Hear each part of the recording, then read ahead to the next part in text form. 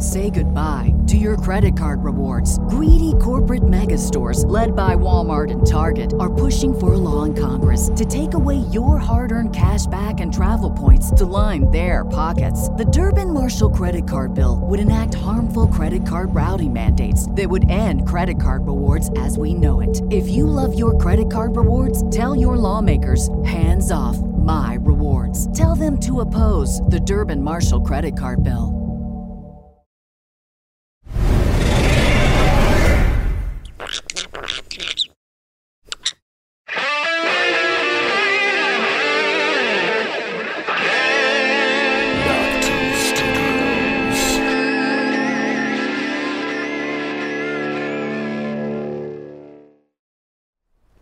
When you bore the king a son, you ended 15 years of uncertainty and doubt.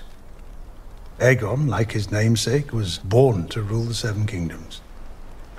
You mustn't ignore the certain truth that if Rhaenyra were to step over Aegon to ascend the throne, the realm would tear itself apart. They all swore obeisance to her. Our house among them. That was before Aegon.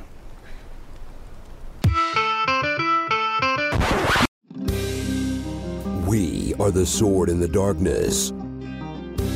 We are the shield that guards the realms of men.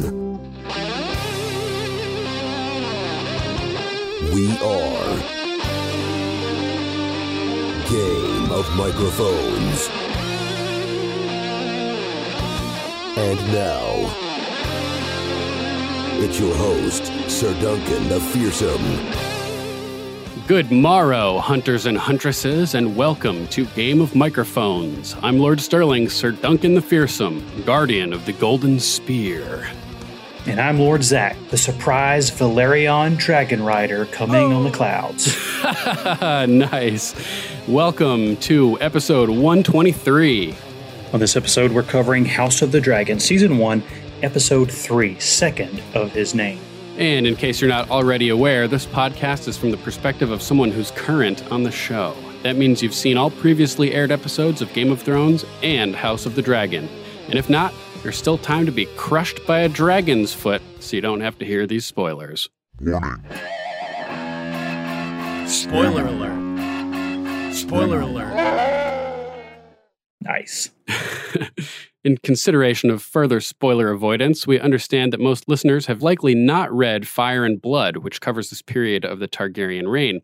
Therefore, we will only be discussing events from the Dance of Dragons that have already come to pass on House of the Dragon, and we'll take caution not to spoil drama that is still to come on the show. And real quick, if you're enjoying our coverage of House of the Dragon and our complete series rewatch of Game of Thrones, which covers every episode in depth, and would like to help GOM get out of the red and into the black, your support would be greatly appreciated at this time. Please consider joining our Patreon at patreon.com/GOM podcast or donating to keep our show alive at paypal.com/GOM podcast. Or if you'd like to support us without spending any money, use our Amazon affiliate link located in this podcast's description and at gameofmicrophones.com. Scroll all the way to the bottom for your online shopping, and we'll get a little kickback from Amazon for sending you their way. Thanks. Please take the black and help us get into the black. Yeah, there you go. Nice. Without any further ado, let's get into our top 5 highlights of House of the Dragon, Season 1, Episode 3, Second of His Name. What'd you think, Lord Zack? Oh, man, this was a really fantastic episode. I don't know what, I guess I wasn't expecting to be blown away, and just, it's getting into the middle of the season. So, I was thinking maybe there'll be some filler, nothing too crazy, but it started out, hot and fast, and it just stayed, the action throughout the episode.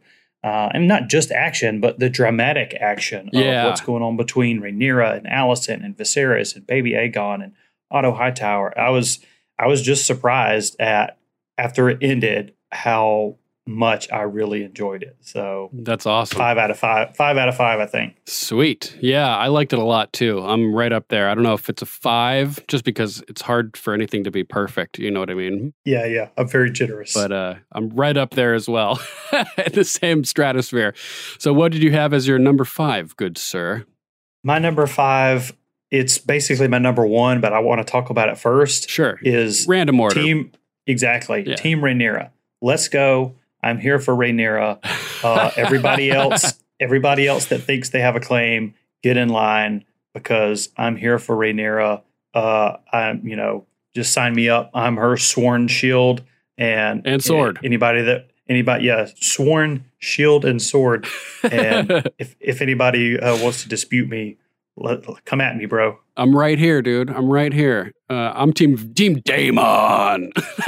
Nice. Just jokingly, pretty much. It's everything. Some people are saying, oh, she's going through this teenage, rebellion phase, and she sort of is, but she has a lot of merit to her complaints about what's going on, marrying her best friend and being kept in the dark about the whole situation. Yeah. Now we've got, a 2-year time jump, 2 years plus because there's 9 months of pregnancy, presuming that Alicent wasn't already knocked up last episode.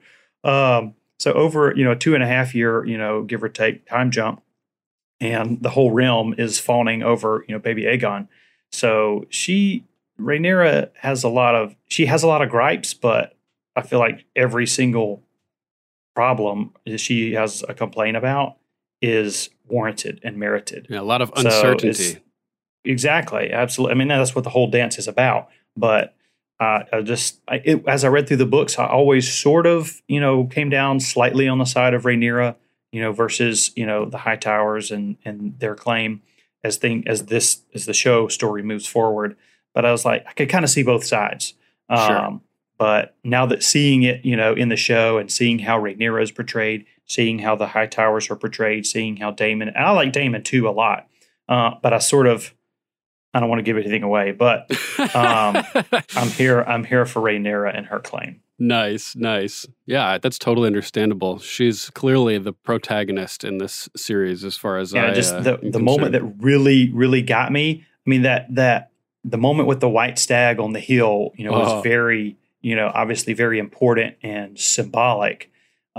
Basically, the gods or the universe, they were saying the white stag was going to be the sign of, baby Aegon on his 2nd birthday, that the white stag was the sign that, he should be the heir. That's what all the people that want him to be heir are using that as a pretense for supporting his claim.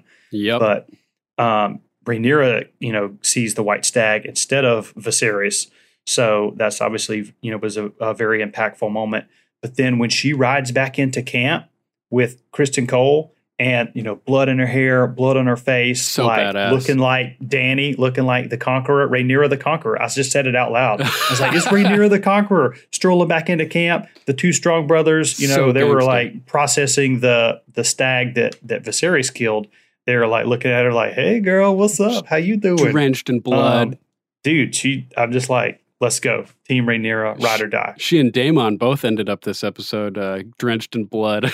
Yeah. Interesting parallel. Hell yeah. That's awesome, man. And I agree with everything you just said. Really cool. And interestingly, they had the white stag, the white hart. And this is an example of of doing it correctly. Whereas on the new show Dexter, the spinoff of Dexter, The Return, Dexter has this moment where he goes out in the woods and there's a white stag like this. And it's so bad. It's so bad. He walks right up to it and like reaches out and he's like just about to touch it. And they're like having this moment. Like no way that would ever happen. It would run so fast, so much earlier than that. So that was just highly unbelievable. Whereas this one, the stag, it like pops its head out and then kind of disappears. I bought it more than the Dexter thing, which was just terrible. Definitely. Really good. So my number 5 is Killing in the Name of. And we get Killing in the Name of. We get 3 different kills in this episode by our main protagonists, or antagonists, you could say, for Daemon. But the way in which they slay their targets seems to reflect their characters in interesting ways. So we have Viserys, who's just doing what he has to do. He's forced to slaughter the stag for the sake of the hunt and the festival for his firstborn son's name day. And this sort of mirrors how he tells Rhaenyra that he has obligations as king, that even he's not above, and that he just has to do, even if he doesn't like it. Viserys just follows through with emotions and plans and schemes of others that others create for him and put in front of him, which is sort of exemplified or which is symbolized pretty well here by everybody else holding the stag in place for him and presenting it to him. And all he's got to do is sort of jab or hit the button to go, give the go ahead. So Viserys killing in the name of duty. And then we have Rhaenyra, who slaughters the boar, but not for sport. It's because she's being threatened. And this, to me, reflects how she only pushes back when she or her station is threatened, how she only started making moves in the game when her succession was threatened, like stealing back the egg when Daemon tried to stake his claim at Dragonstone. That was her first major move. And it was only because Daemon was staking his claim and threatening her place in the line of succession. And it sort of tells me that Rhaenyra will kill if she has to, but only when she's threatened and not offensively. So Rhaenyra is killing in the name of defense of self and station. And then we have Daemon.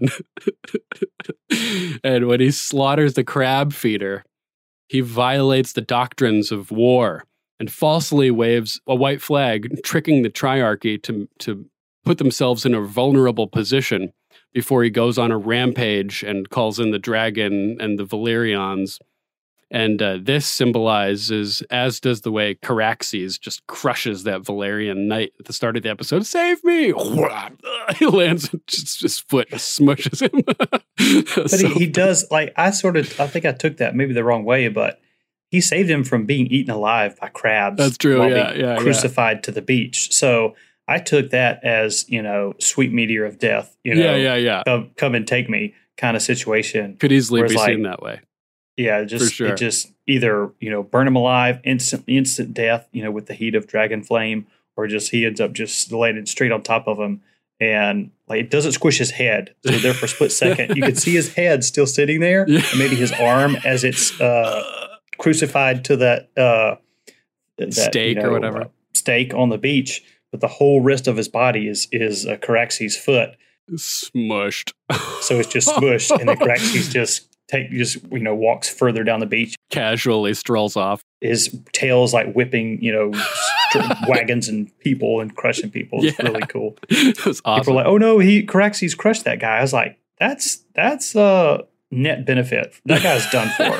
So yeah, he's been eaten by crabs. So an instant death like that being smushed is, all in all, not that bad. Preferable. For sure. But yeah, so, it also sort of symbolizes how Daemon will just kill anything or anyone in his path to get what he wants, ruthlessly and without regard for rules or tradition or principles or scruples. He's willing to slaughter hundreds of these people. You saying hello, Loki?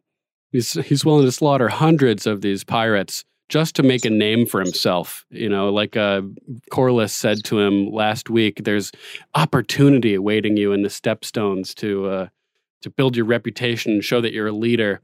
And so Daemon is killing in the name of power or the acquisition of power.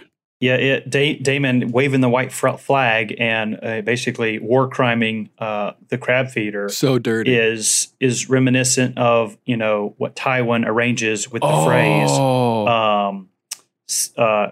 totally disregarding what's it called? Guest right. The guest right. Totally disregarding guest right and all the tradition that has in this culture. Daemon is, basically operating in that same vein with, I think it was Tywin who said, why is it acceptable to kill 10,000 men in battle, but not to kill 10 men at dinner? Yeah.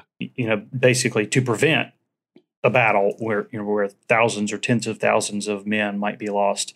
So Tywin is, point. That same completely unscrupulous, no holds barred, they'll do anything to win. Absolute cutthroat, and Daemon. I was sort of thinking he may be doing the same thing, but then he kneels, pulls out his sword, and so he kind of got me for a second. I'm like, I guess he really wants to parlay and is going to, go under the banner of truce Yeah. and basically try to, come to some type of terms. He with the crab handed feeder. over Dark Sister. Like he Yeah, let he it out did. of his grip. That was ballsy. Just for a moment so that he could have both hands free to slice and dice. Yeah, totally. Great connection there with the Lannister and Bolton betrayal of Robb Stark at the Red Wedding. Beautiful. Yeah, that's right. Lannisters, Boltons, and, the phrase housed the whole thing. Jaime Lannister sends his regards.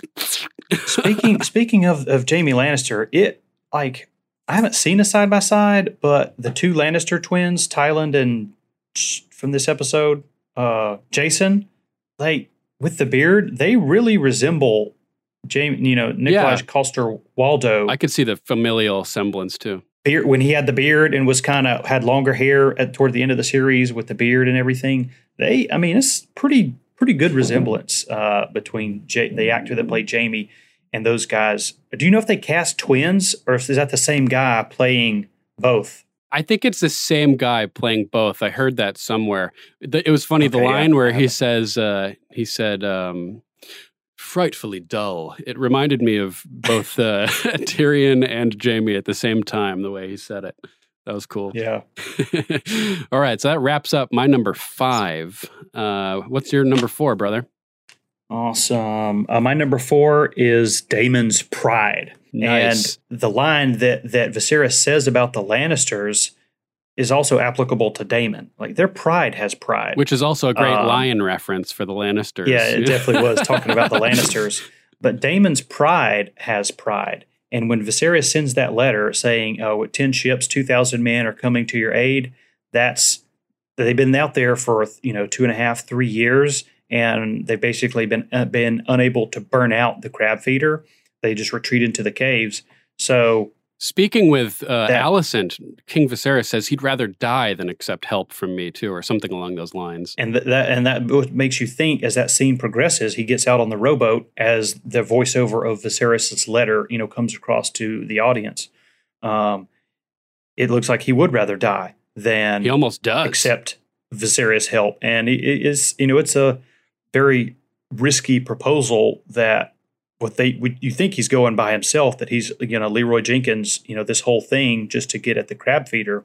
But turns out that they're following Laenor Valerian's plan that he's first talking about as we come to the beach. Oh. Where they're saying that, we need to draw him out. Right. And, his uncle, Vaemond. Yeah, cool name. Valerian, Corlys' brother, is saying, well, who's gonna sacrifice themselves and go out there and to draw the enemy out? And somebody says, Daemon, God, yeah. right as the dragon is landing. Nice. And then Daemon walks up, and they get the message and all that. But he doesn't care. I'm sorry, he does care about his pride. That's the only thing he cares about is his reputation. And like you said, he's here for honor and glory to make a name for himself. So he's not going to have Viserys come in 3 years after the fact and sweep up the mess. And it had to be said that Daemon, faltered in the stepstones, but Viserys came in and saved the day at the end. Yeah. So that was the last straw for Daemon. His pride wasn't going to let him accept Viserys' help. And so which Viserys had him pegged in that regard. So he'd rather die than take my help. And he almost did. He took several arrows. He did. So it was really, really interesting. And this was surrounded completely. Really, really awesome sequence there at the end. Yeah, his so whole cool. run, the white flag, and then his charge toward the caves after he starts slaying the crab feeders minions, and it was just a really, it wasn't Battle of the Bastards or the great sequences from Game of Thrones. It was just a smaller scale, but it was really, really well done. I liked it a lot. Yeah, me too. I loved it. And by the time Game of Thrones occurs, Daemon is known for being the most loved and reviled man of this era of Targaryen rule, as well as being famed as the best fighter of this age, basically. So I've been looking forward to seeing him in action, and we got a little bit of that here as he slices down all those those pirates on the way towards the crab feeder, which was awesome. This is also my number 3, which was Death Over Dishonor, which is Daemon's attitude going into this whole thing. You'd rather die in his suicide one-man mission to go take out the crab feeder than he would accept that help. So this is like his Hail Mary gambit to win this battle before Viserys' help arrives to take the glory away from him. So awesome. Yeah, he like you said, he hands over Dark Sister, and then he has a dirk, kind of exposed, but it looks like he pulls one from under his, outer cloak, and then stabs that one guy, grabs Dark Sister, and slices the next two guys that are right there, and then takes off down the beach. Yeah, massacre. Massacre. I think he takes a little cover as the first volley of arrows comes in. He takes cover behind, I think like an ox cart. Yep. And then as soon as that volley hits the ground, he's like waits for maybe a split second for that second volley to start flying, and then he takes off. So he's not there as that second volley of arrows hits. And then he's just sprinting down the way, slashing. He like jump kicks this one guy. That was pretty epic. And the whole time he's just dodging arrows. And I mean, he's the hero of the moment. So of course he doesn't take an arrow when there's just dozens of archers. I mean, surely somebody should get him, but hitting a running target from a distance at an angle like that is extremely difficult. But it's awesome. Basically a suicide run. Yeah. To, trying to get as far as he could. Leroy Jenkins! Exactly. He's Leroy Jenkins, that whole thing. I've watched some videos on YouTube of like medieval battle experts analyzing scenes from TV shows and stuff. And somebody was watching the battle of, with Jon Snow and Ramsay Bolton at Winterfell. And they were talking about how in real medieval style battles, you'd never have somebody giving the like knock, draw, loose commands. It just wouldn't happen because some shooters are better and they can rapid fire. And like he was able to use the timing of the volleys to dodge the arrow fire for that beginning. Keeping it random prevents them from being able to strategize around the arrows like that. So this is a slightly unrealistic element of these TV shows, but it makes for great drama. Yeah, exactly. It's great drama. That actor they had playing, the commander of the archers was really cool. His armor and everything. Knock, draw, loose. I love that. Really Knock, cool. draw, loose. So awesome. Yeah, you think at some point they would say fire at will. Right. Yeah, maybe like knock, draw, loose for the first when you decide to initially start shooting, but then from on there on out, it would right. What was the scene? There was a scene in Game of Thrones. It may have been the Battle at the Wall where they had knock, draw, and then somebody, or it may have been in Lord of the Rings. I think it's an old archer in at the Two Towers where he's holding his arrow. And they're not supposed to fire yet, but he just lets it go. It hits this one orc right in the face, and and so it starts the whole battle, sooner than the commander is meant for it to. Hilarious. I always think of that when they've drawn, and then they're just holding it there, and holding it there, and holding it there. It's like, bro, come on, just give me the command to loose. Yeah, exactly. It's like I got a perfect shot right now. That's the drama to me is holding that bow for so long. That's the drama, not is the hero going to get taken out with an arrow. Desperately trying to hold it. Totally. Inefficient use of energy. Anything else you want to add about Daemon's pride? Death over dishonor? His pride may get him grayscale. Probably not. Right. Probably not the best idea to basically bathe in the blood of the crab feeder. He is covered, and it's like he's just dirty. Homie has grayscale. Homie has grayscale. Covering him. Way worse than what's the Stannis' daughter's name? Shireen. Shireen Baratheon. Right. Yeah. So Shireen is supposedly like inactive, is dormant, but obviously Jorah's is like continuing to spread. Yeah. So some people are saying, figured out how to cure his too, right? Yeah, basically peeling it off and then putting this ointment all over it or whatever. So who knows? Maybe Daemon's pride will give him grayscale. It's also possible that because Shireen was part Targ with her Baratheon blood. I was thinking maybe Targ's, the blood of the dragon could be immune to grayscale, but yeah, because they said Dany was told that as she was a little girl that Targaryens don't get sick. The blood of the dragon. Except for mentally sick. Right. They get pretty mentally sick. Yep. Nice. So my number 4 is, it harkens back to a common theme throughout Game of Thrones. which is love is the death of duty, and vice versa. A theme throughout this episode in both series. It's a major theme in this episode for Viserys and also for Rhaenyra in part, and even Sir Criston a little bit. This theme is first sort of introduced as we're riding in the carriage to the hunt/festival, traveling north up the King's Road, which is cool also because it sort of parallels Game of Thrones, where in the third episode of Game of Thrones, they're heading south down the King's Road, if I remember correctly. From Winterfell back to King's Landing. Yeah. And so Viserys is caught between love and duty this whole episode as he's making the decision of who's going to be his heir. Like he says at the end, he wavers. And little does Rhaenyra know it, but this whole festival is not only for Aegon. Like she says, no one's here for me. Little does she know that Jason, I almost said Jamie, that Jason Lannister is here for her. And that the secondary objective of this festival and this hunt is to find a king consort for her. So it seems at this point that Viserys is still siding with love, and trying to find this king consort for Rhaenyra, although she's unaware. But as the carriage arrives to the festival grounds, we get Hobart Hightower, which is a hilarious name, Hobart. And he's shouting a toast to Aegon, calling him his grace. He says, "Hail, hail Aegon, the conqueror babe, second of his name," which is the title of the episode. Second of his name. Here's to his grace on his second name day. And this proclamation is sort of looming over the scene as the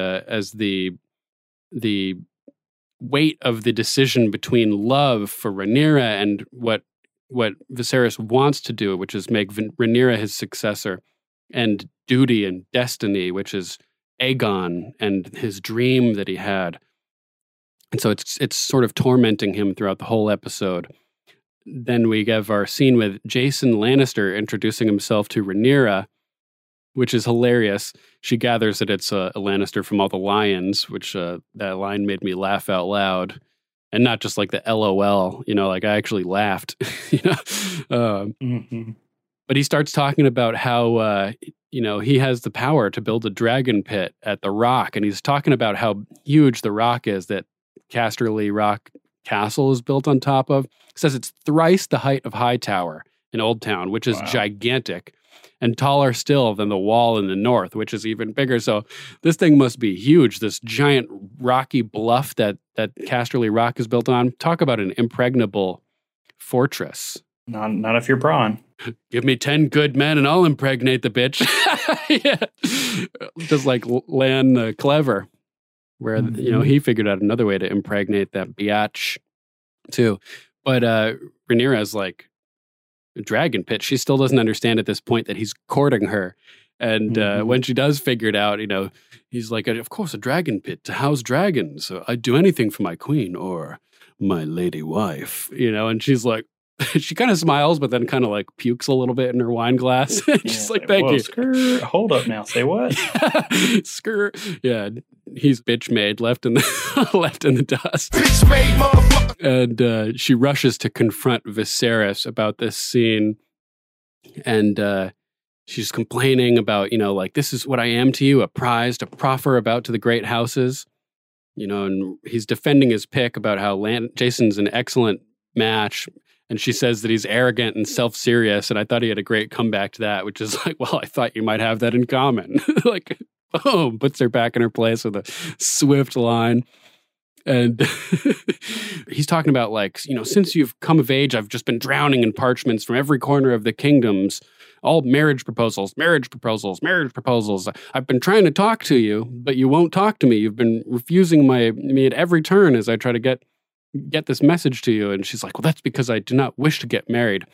And it was interesting for Rhaenyra here, duty is the death of love, because she loves doing her own thing, and she doesn't want to be bound down by this duty, the way, like, this was duty was the death of love for Cersei too. She hated King Robert. She loved Jaime. She was forced to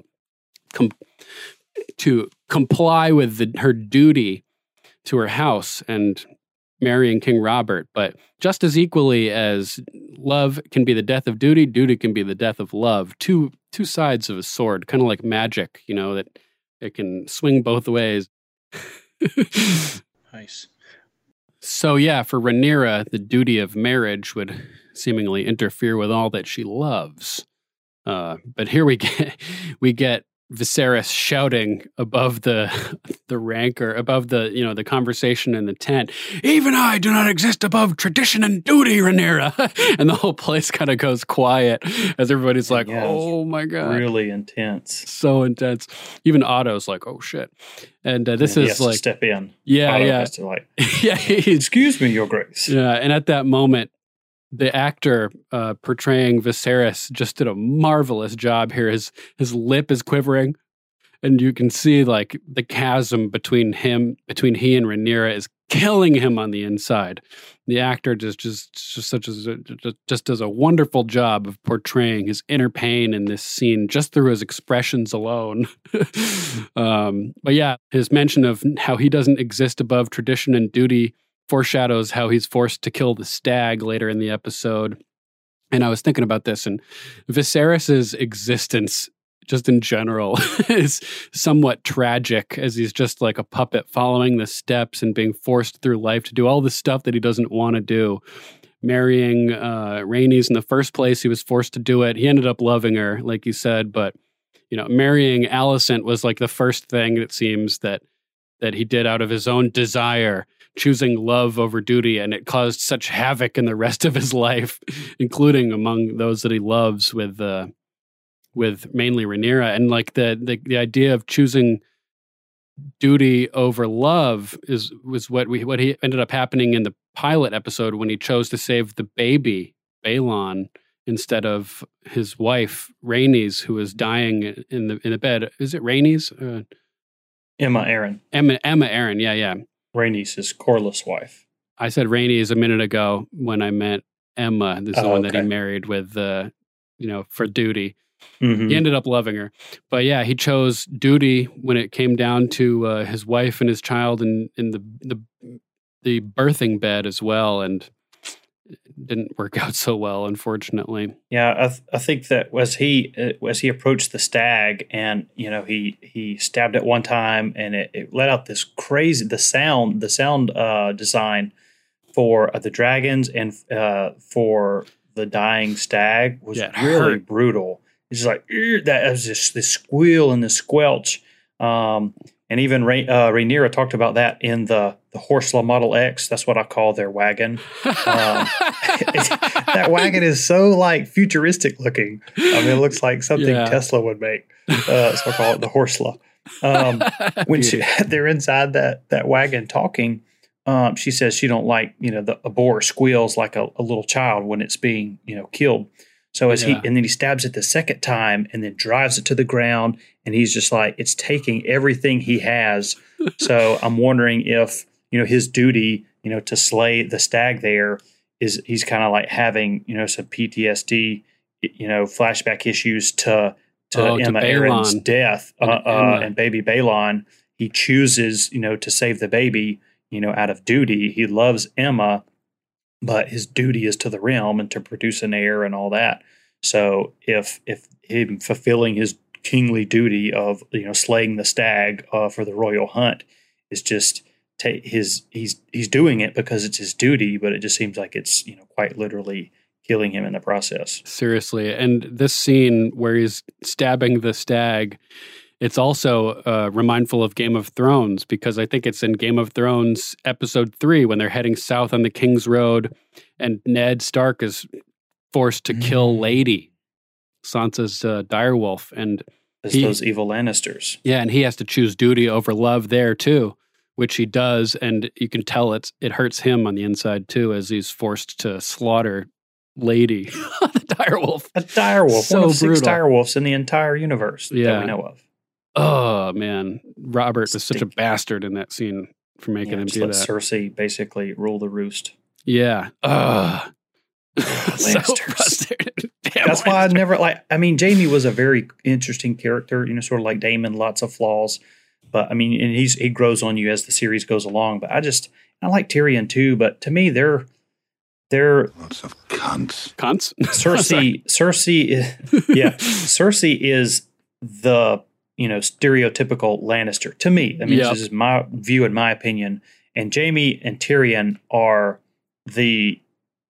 what's the phrase? They're not the rule. They're exceptions. The exception to the Lannister rule. So I just, and then even now, Jason Lannister and Tylan, his advisor he was pretty, like, Viserys kept trying to brush him off, but he kept on trying to, he's like, I'm going to give you this report on the Stepstones, whether you want it or not. And then you're the king, you can do with it what you want. So Tylan seemed better to me than Jason, but not excited about the Lannisters being back in the story. You're a great king who everybody listens to when you tell the dude to shut the hell up, and he keeps coming at you over and over with the debriefing, not worried about your wrath at all. Like they know that Viserys is just such a limp noodle that he's not going to do anything. The floppy dragon. Yeah. I don't know. I was thinking of some snake metaphor, but I can't think of a word. Yeah, the floppy dragon. Hilarious. So similar to a Game of Thrones also, a Game of Thrones specifically, the first book of A Song of Ice and Fire, I heard Alt-Shift-X mention this. A white hart is spotted on that trip heading south on the King's Road as well with Sansa and everybody. And Sansa dreams that her gallant Prince Joffrey will be the one to slay it, which is kind of funny. So we're getting a white hart in season 1, or in book 1 of A Song of Ice and Fire. We're getting the white hart here. The white hart, as Otto describes later, represents, it's like a symbol of kingship in the Seven Kingdoms, which is pretty cool. Interestingly, Sir Criston Cole, the newest member of the Kingsguard, is the only one who seems to notice Rhaenyra at all throughout this whole process. And he sees her storm out of the tent after Otto distracts Viserys for a second. She kind of like sneaks out, and she hops on a white horse and starts riding off into the woods. And that kind of reminded me of Arya riding away on a white horse in season 8 after Daenerys roasts King's Landing. Oh, yeah, she finds that horse. Yeah, and similarly, Theon is in a horse chase, and he's on a white horse galloping through the woods before those dudes catch up to him and like pin him down and pull his pants down. It was a cool scene until that part. So yeah, there's that cool horse chase with Brienne and Podrick too, where she chases down the group of dudes and slaughters them. There's a lot of cool horse chases in this series, which is fun. Definitely. I like the inclusion of the horses. I always try to look and see if I could tell if it's the stunt rider or if there's any, especially when they're going fast, if there's any scenes where I can definitely tell that it's the actual actor on the horse. But I think mostly in this episode, it was a lot of stunt people. Yeah, I did not look that closely, but well, it's it'd be worth. Then we know, I mean, if they really wanted to, we know they can use a body double like they did for Cersei in the Walk of Shame, and then just CGI Lena Headey's face onto another person. Right. Nope, that's definitely Rhaenyra's actress. I'll recognize that booty anywhere. Right, they did that. They did that with Arya when she's fighting Brienne in season 7 or 8 in the courtyard of Winterfell. Arya gets knocked down and she does that little, jumping off her back, flip. That was totally the stunt person that did all that. They just CGI Macy Williams' face onto the stunt actor and incredible. Put that in the show. So they could definitely do a lot of wizardry and trickery with the CGI. Absolutely. And nowadays they can do even more. They're like using body doubles for Luke Skywalker and putting Mark Hamill's face on and then also deep faking it to make it look like he's younger. Yeah. It's like de-ageifying. Damn, dude. So what they did with The Irishman, with what Scorsese did with The Irishman, with basically they aged up and aged down Joe Pesci, Robert De Niro, Al Pacino, all throughout that movie. It kind of jumps back and forth through a long expanse of time. Cool. So yeah, I got to see that. And they shot the whole movie with like this setup, this like 3 different cameras for every shot, and they can use computers to like manipulate the image. It's really crazy. Whoa. Yeah, I've never heard of anything like that before. It's pretty cutting edge. I mean, that movie was made in the last 2 or 3 years. Nice. Yeah, I think I've heard of it, but I don't really know anything about it. I'll have to check it out. I like those actors, especially Joe Pesci and Al Pacino. Pesci's the man. So yeah, Kristen and Rhaenyra stop before a beautiful lake here, and I'm just taking a minute as the horses are rearing up and calming down, and I'm looking at the forest, and it's just what a beautiful place that they're shooting this at. It's like magical. So nice. So she's all mad that her father is trying to sell her off to Jason Lannister, and Kristen Cole has a great line here. You want me to kill him? It's like he plays it straight for a second. I'm like, I think he's kidding. I don't know. I think he probably would have done it if she, he owes his life to her, like everything he's got now, which she points out. And in this moment too, like offering to put everything on the line for her, you want me to kill him? It's sort of maybe foreshadowing a romance between these two. I'm getting a little bit of vibing between them, and she's like, "Why don't we enjoy the forest, Sir Kristen?" She's such a beautiful day. Yeah. So exactly. So we should take in the King's Wood. That's what she said. So they're talking about Sir Kristen and if he's ever been betrothed. And he's saying that he was adventurous as a youth when his father was served at Black Haven, so he got around, it seems like. But his station was never high enough for a formal betrothal. But interestingly, when he could have married a common-born girl before he chose to speak his vows as a knight of the Kingsguard. So in this circumstance, Sir Kristen chooses duty over love. And duty is the death of love in this case. Now he can't get married. He can't do any of that stuff officially. So I thought that was kind of interesting, a reversal of the love being the death of duty that we got with Jon Snow and Ygritte in Game of Thrones. And there's another interesting exchange where Rhaenyra says to him, "Oh, how lucky you are to have a say in your own life." And he's like, "Princess, many of the people in the realm would gladly trade positions with you." She's like, "Only because none of them has ever held my position." And this reminded me again of the Sword of Damocles and how the king let Damocles sit in the throne for a day, but hung a sword over him with a single horsehair. And Damocles was like, I'm done with this, to symbolize the danger of being in the throne. And he gave up the throne in less than a day, realizing, not being able to deal with the constant danger of sitting in the throne, the most dangerous seat in Westeros, as they say. And she says, "I may be the Princess of Dragonstone, but I am toothless." And I thought that was maybe like a How to Train Your Dragon reference. Maybe I don't know. Thought the same thing. Yeah, so funny. So he points out to her, like, "Not so long ago, you held enough power to write my name into the White Book. And when your father named me to his Kingsguard, it was the highest honor any Cole has ever known. All that I have, I owe to you. Now, I'd hardly call that toothless, Princess." And this sort of put things in perspective. She's changed his life and his family's place in history. And I dare suggest it may have earned her his undying loyalty. Ride or die, Team Rhaenyra. Let's go. Me and Kristen Cole. Let's go. Yeah. Let's go. Kingsguard versus Marine. That'd be a pretty good fight. Yeah.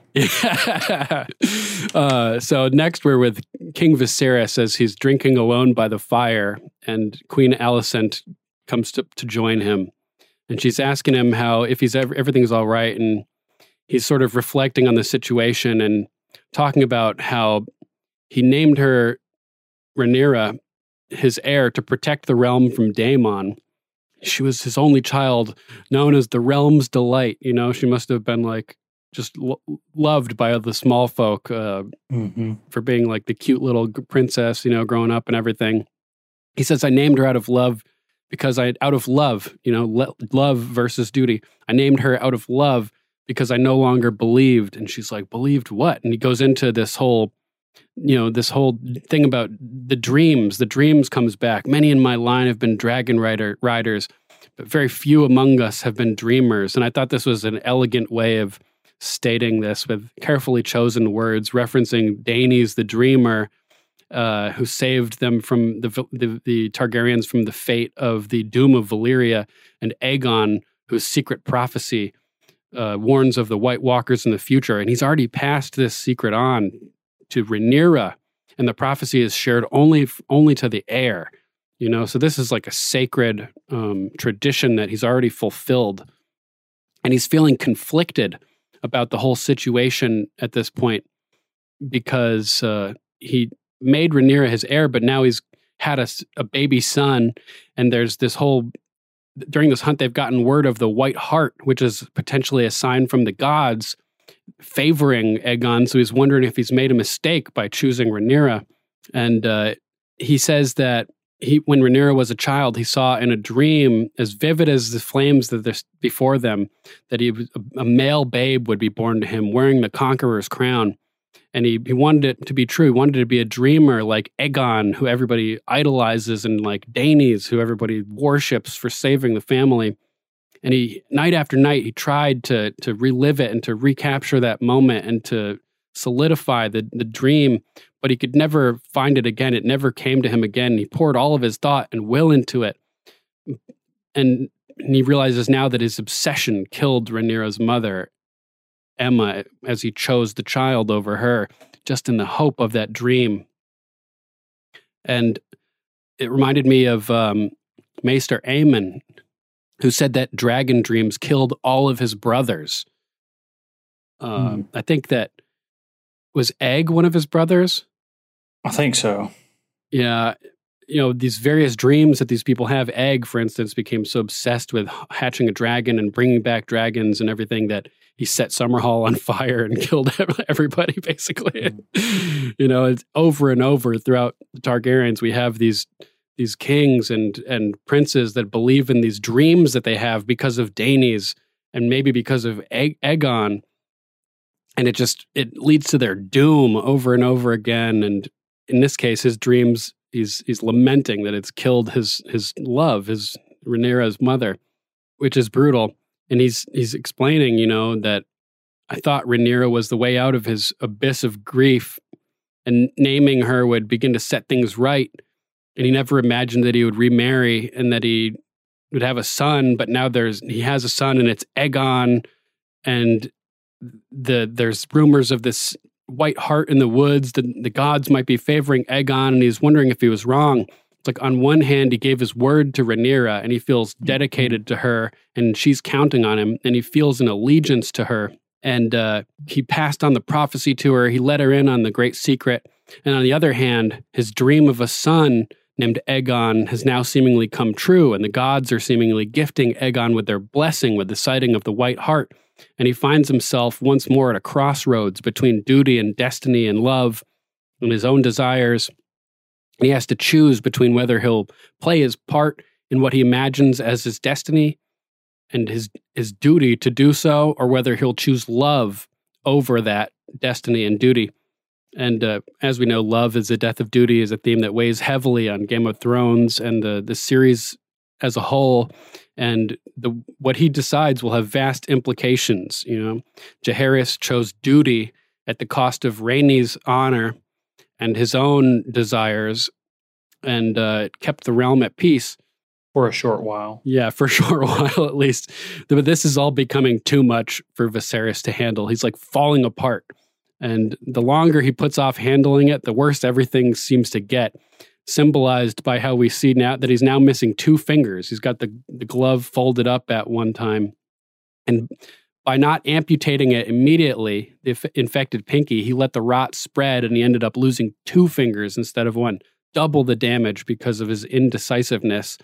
And this basically seems to sum up his reign in a nutshell. Help, I'm trapped in a nutshell. How did I get into this nutshell? Yeah, at the end of that scene with him and Alicent Hightower out there by the bonfire, he ends it with, he says, "What if I was wrong?" Yeah. And at first I was thinking, well, that's a two-edged quote. A couple ways you could read it, yeah. Yeah, what if I was wrong in the dream? Yeah, what if I was wrong about the prophecy? Knowing, his dream, or prophecy that he would have a male son wearing the conqueror's crown. So what if he got that wrong, which he thinks he did because, baby Balon died, Aemma died. And so there's that way to read it. Or what if I was wrong to name Rhaenyra heir? That's the way I think he meant it. Because since he named her heir, that's it. It's set. And if he changes his mind, how does that make him look as king? Yeah. I mean, obviously, things changed. He remarried. Now he has a male heir. But Rhaenyra was first. She's the eldest, obviously a girl. So, and that's the crux of the matter with all the lords of the great houses of Westeros. They expect a male heir just because of tradition, and that's the way it has always been. But he gave his word to Rhaenyra and to the whole Seven Kingdoms. All the great lords came and bent the knee and swore fealty to Viserys and his heir, Rhaenyra. So that's his word. And if your word is not going to be honored, if your word isn't your bond, then as a king, as a ruler, as a leader, as a commander, if your word isn't your bond, then your word is useless. Yeah. And your rule, whether it's over a kingdom or over a family or a business or whatever you're doing, your rule is going to crumble if people don't trust your word and honoring the agreements that you made. Yeah. Speaking of Al Pacino, doesn't he have a line? What is it? Donnie Brasco? I got two things in this world: my word and my balls, and I don't break them for nobody. Something like that. Viserys is, at the end, he tells Rhaenyra he faltered, but we can cover that in a little bit probably, but he reassures her that she's the one. So it's going to get very interesting going forward. Absolutely. And I think it's this scene where they find the captured heart, the buck here, and they see that it's not white. And Otto looks upset, like the sign from the gods is not manifested, and it could be a sign from the gods against Aegon, his grandson. Right. But this a regal portent, my grace. Yeah, such a cool phrase. And but I think it's this sign that Viserys takes to heart, and he realizes that the gods don't want Aegon, and that he's made the right decision in honoring Rhaenyra with the heirhood. And it's after this, seeing that the heart is brown, that he makes his final decision and tells Rhaenyra in their next meeting, when they're back at the Red Keep, that like, I'm not changing my mind. You're my heir. That's what it's going to be. Yeah, I swear to you now on your mother's memory, you will not be supplanted. Yeah, and that means something. So, the brown heart affirms his decision, and he follows through with it, at least thus far. But, he makes another decision on his own, which is good, And it's in that scene where he's talking with Alicent, where he says that Daemon would sooner die than accept help from him, which is hardcore. So then when he's speaking with Rhaenyra, he's talking about how he was, betrothed to Emma, and it wasn't his choice, but he ended up loving her, and she made a man out of him, and that he's not happy with the position that Rhaenyra is in. She's been alone these last few years and angry, and he wants to see her happy. And she's like, you think a man will do that? She don't need no man, He's like, a family. I had a family. And he tells her, she's like, what would you have me do? If you were thinking of your duty, you would have married Laena Velaryon. And he's like, that's true enough. So he's basically admitting here, and he does say that, he chose Alicent for love. He tells her, you must marry, strengthen your own claim, shore up your succession, multiply, and as for your match, make it yourself. Search him out. Find one that pleases you, as I did. So I had been wondering, whether Alicent had gotten pregnant and he had to sort of wed her for duty and to not dishonor her and his hand, her father, because that would be pretty bad if he got the hand's daughter pregnant and then let it be a bastard. Otto would be pissed off, and he would be in a good position to screw over Viserys in a lot of different ways. Yeah, potentially create a Blackfire situation. Yeah, so he could have, exactly. So he may have been forced to marry her by duty, but he says that he chose her for love here. And so that's kind of a good little thing to know.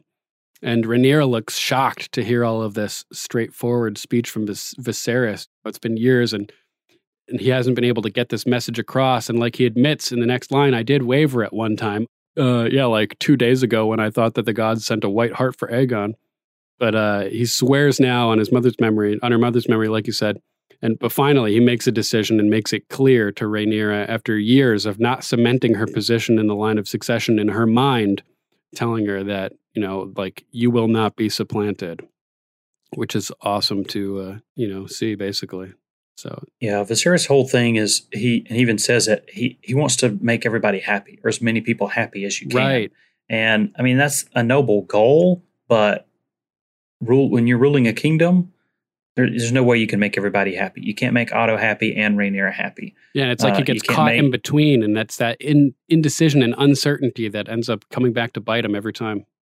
Yeah, absolutely. And so he deep down, I think he has a good heart. He cares about Rhaenyra. He cares about baby Aegon. He wants what's best for everybody. Very much so. But you can't make everybody's outcome be exactly what they want.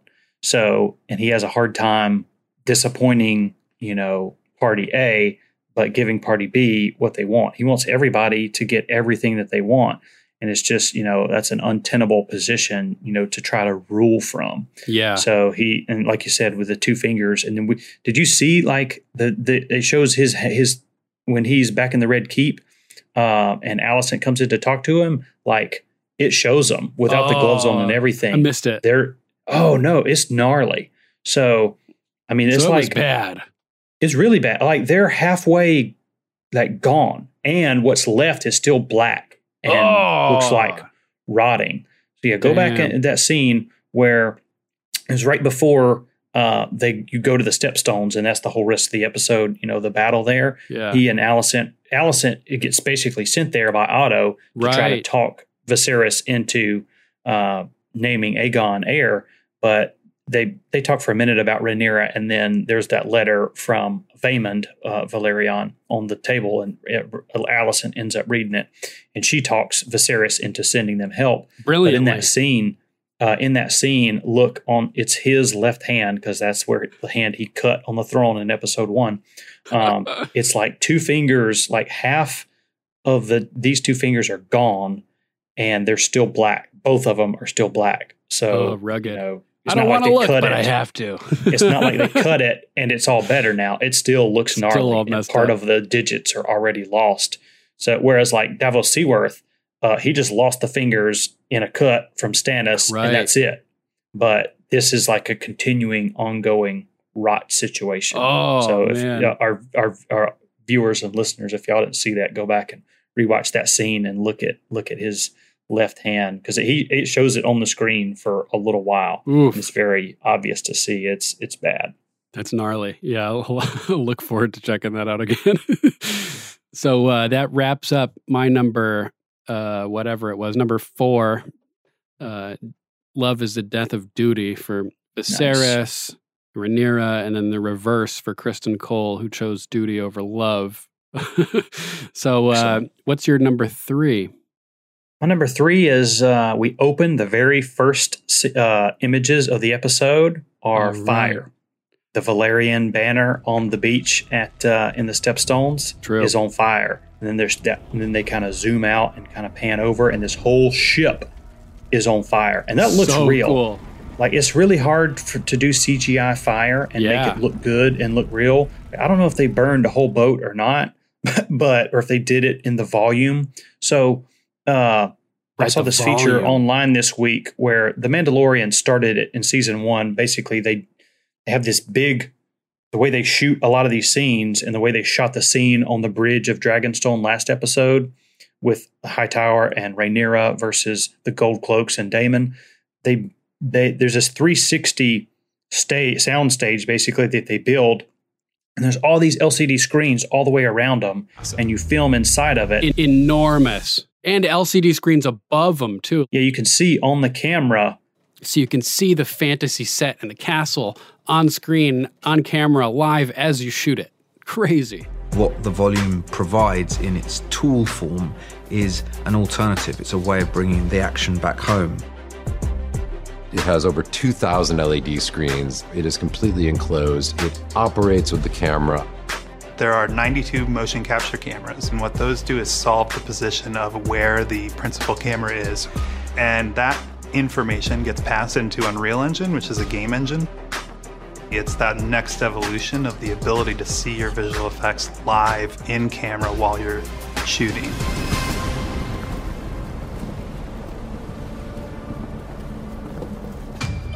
Ultimately, on the set, there was just this unadorned bridge. So really cool. So anyway, they're I don't know if they did that scene with the boat burning in the volume, but it looked real to me. It's really cool. It looked real. So Yeah. they may have burned a boat on a beach somewhere and filmed it. But anyway, so we open the very beginning of the episode. We open with fire. And do you remember the closing image of the episode? No, I just watched it like 20 minutes ago. It's this slow zoom on Damon, and he's covered in blood.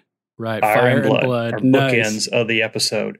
So I like to note how the episodes, like a bunch do Game of Thrones, they open with fire, and it was sort of a Daenerys episode sometimes, or it would open with ice on the wall, and you're zooming down the ice, and it's Jon Snow at the wall doing X, Y, or Z. So we open with fire and we close with blood. And, awesome. It's just perfect bookends for this whole episode and House Targaryen and everything that's going on. Beautiful. Good catch. That's really badass. I have another note about that opening scene, which is how the crabs are eating that dude in this case when he's, taunting the Prince Drahar, as he calls him. Mm-hmm. The way that the crabs are eating him and being used sort of reminds me of the way that the rats were used to torture people at Harrenhal to get them to talk. Remember, yeah, they put them in a bucket and then light it, put heat underneath the bucket so they eat them. Easier to chew your way out through the flesh than through the steel. I'm pretty sure that's a historical torture method that was really used. Yup, definitely. And probably still used in some corners of the world. Absolutely. I would imagine so. For sure. It's not really part of my top three, but it's in that opening scene with Daemon and Caraxes just burning the beach. The night is dark and full of terrors, like Caraxes. Go for it. What you got? So it's really cool. They started shooting the flaming arrows, and Daemon and Caraxes, or I don't know if the Caraxes did it instinctively, but he just lifts his wings, and I'm like, I wonder if those arrows are going to tear through his wings, but he's got some like serious leathery armor, even on the wings, which are this thin, usually translucent kind of material. They just bounce right off of it. So cool. And it protects Daemon, from a whole bunch of arrows in the first few volleys. And then one eventually connects with Daemon, and immediately what did Caraxes do? Screeches. And Caraxes didn't get hit that we see to where it hit him and stuck in him and hurt him. So there seems to be this kind of instantaneous. It's a blood bond basically between dragon and dragon rider, and what the dragon rider feels, the dragon feels or knows and can realize what's going on. And then he starts, getting his running start and takes off, to get out of there.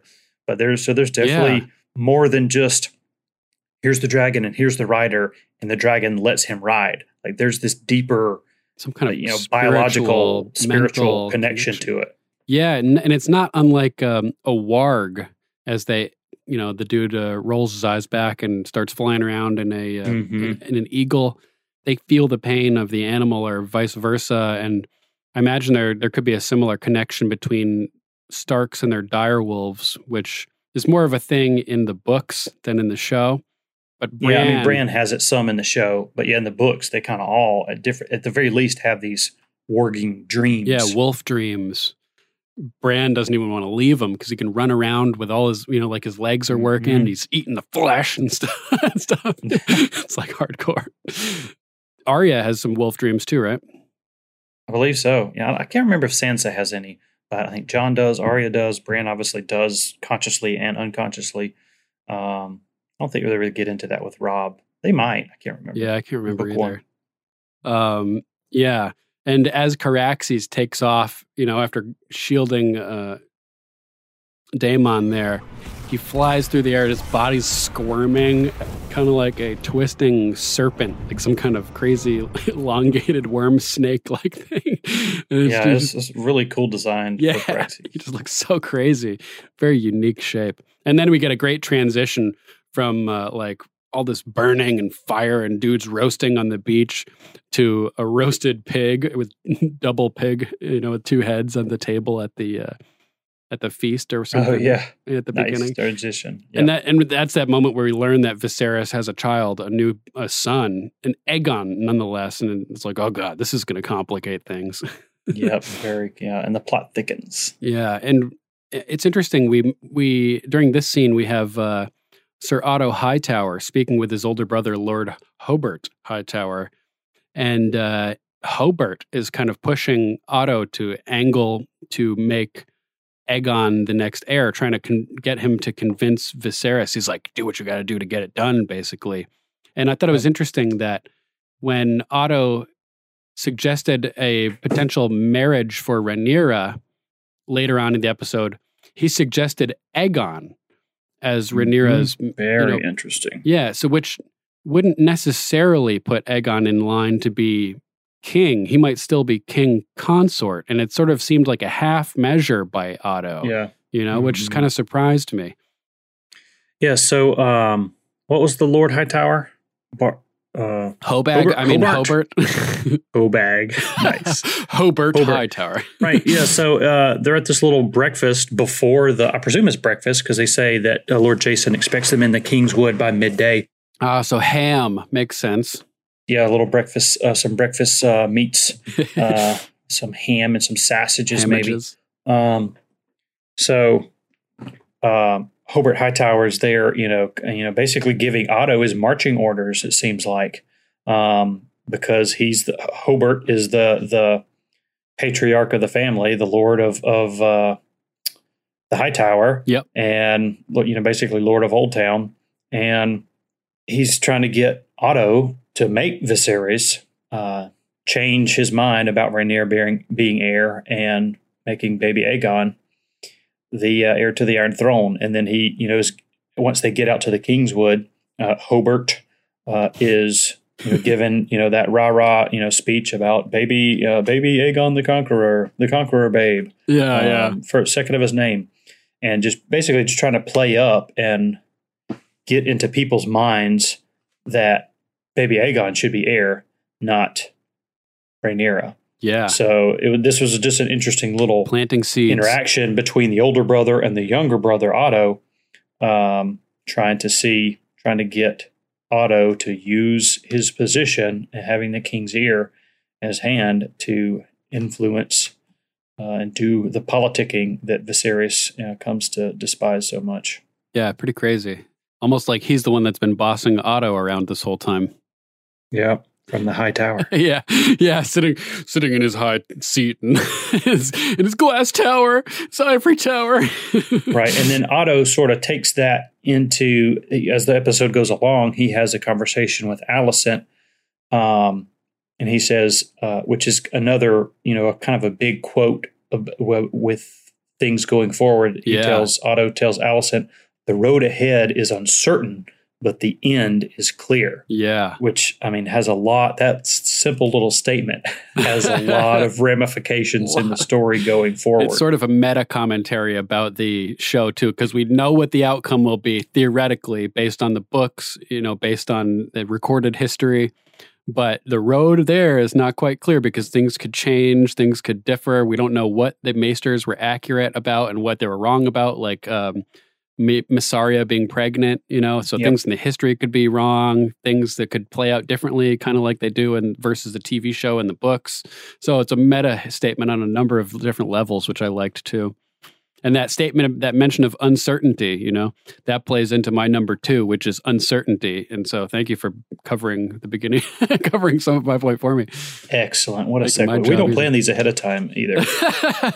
Anything else you wanted to add about that, or should we just jump into... No, that's it. Just Hightower's gonna Hightower. Yeah, totally. So, all right. Yeah. Uncertainty is my number 2, which seems to be a overarching theme of this whole episode as well. And it starts off from the beginning when we see Rhaenyra we get the breakfast scene. We learn that there's a conqueror, or a new babe, Aegon, and then it cuts to Rhaenyra after Viserys has no idea where she is, hinting again that there's further estrangement, which we do learn.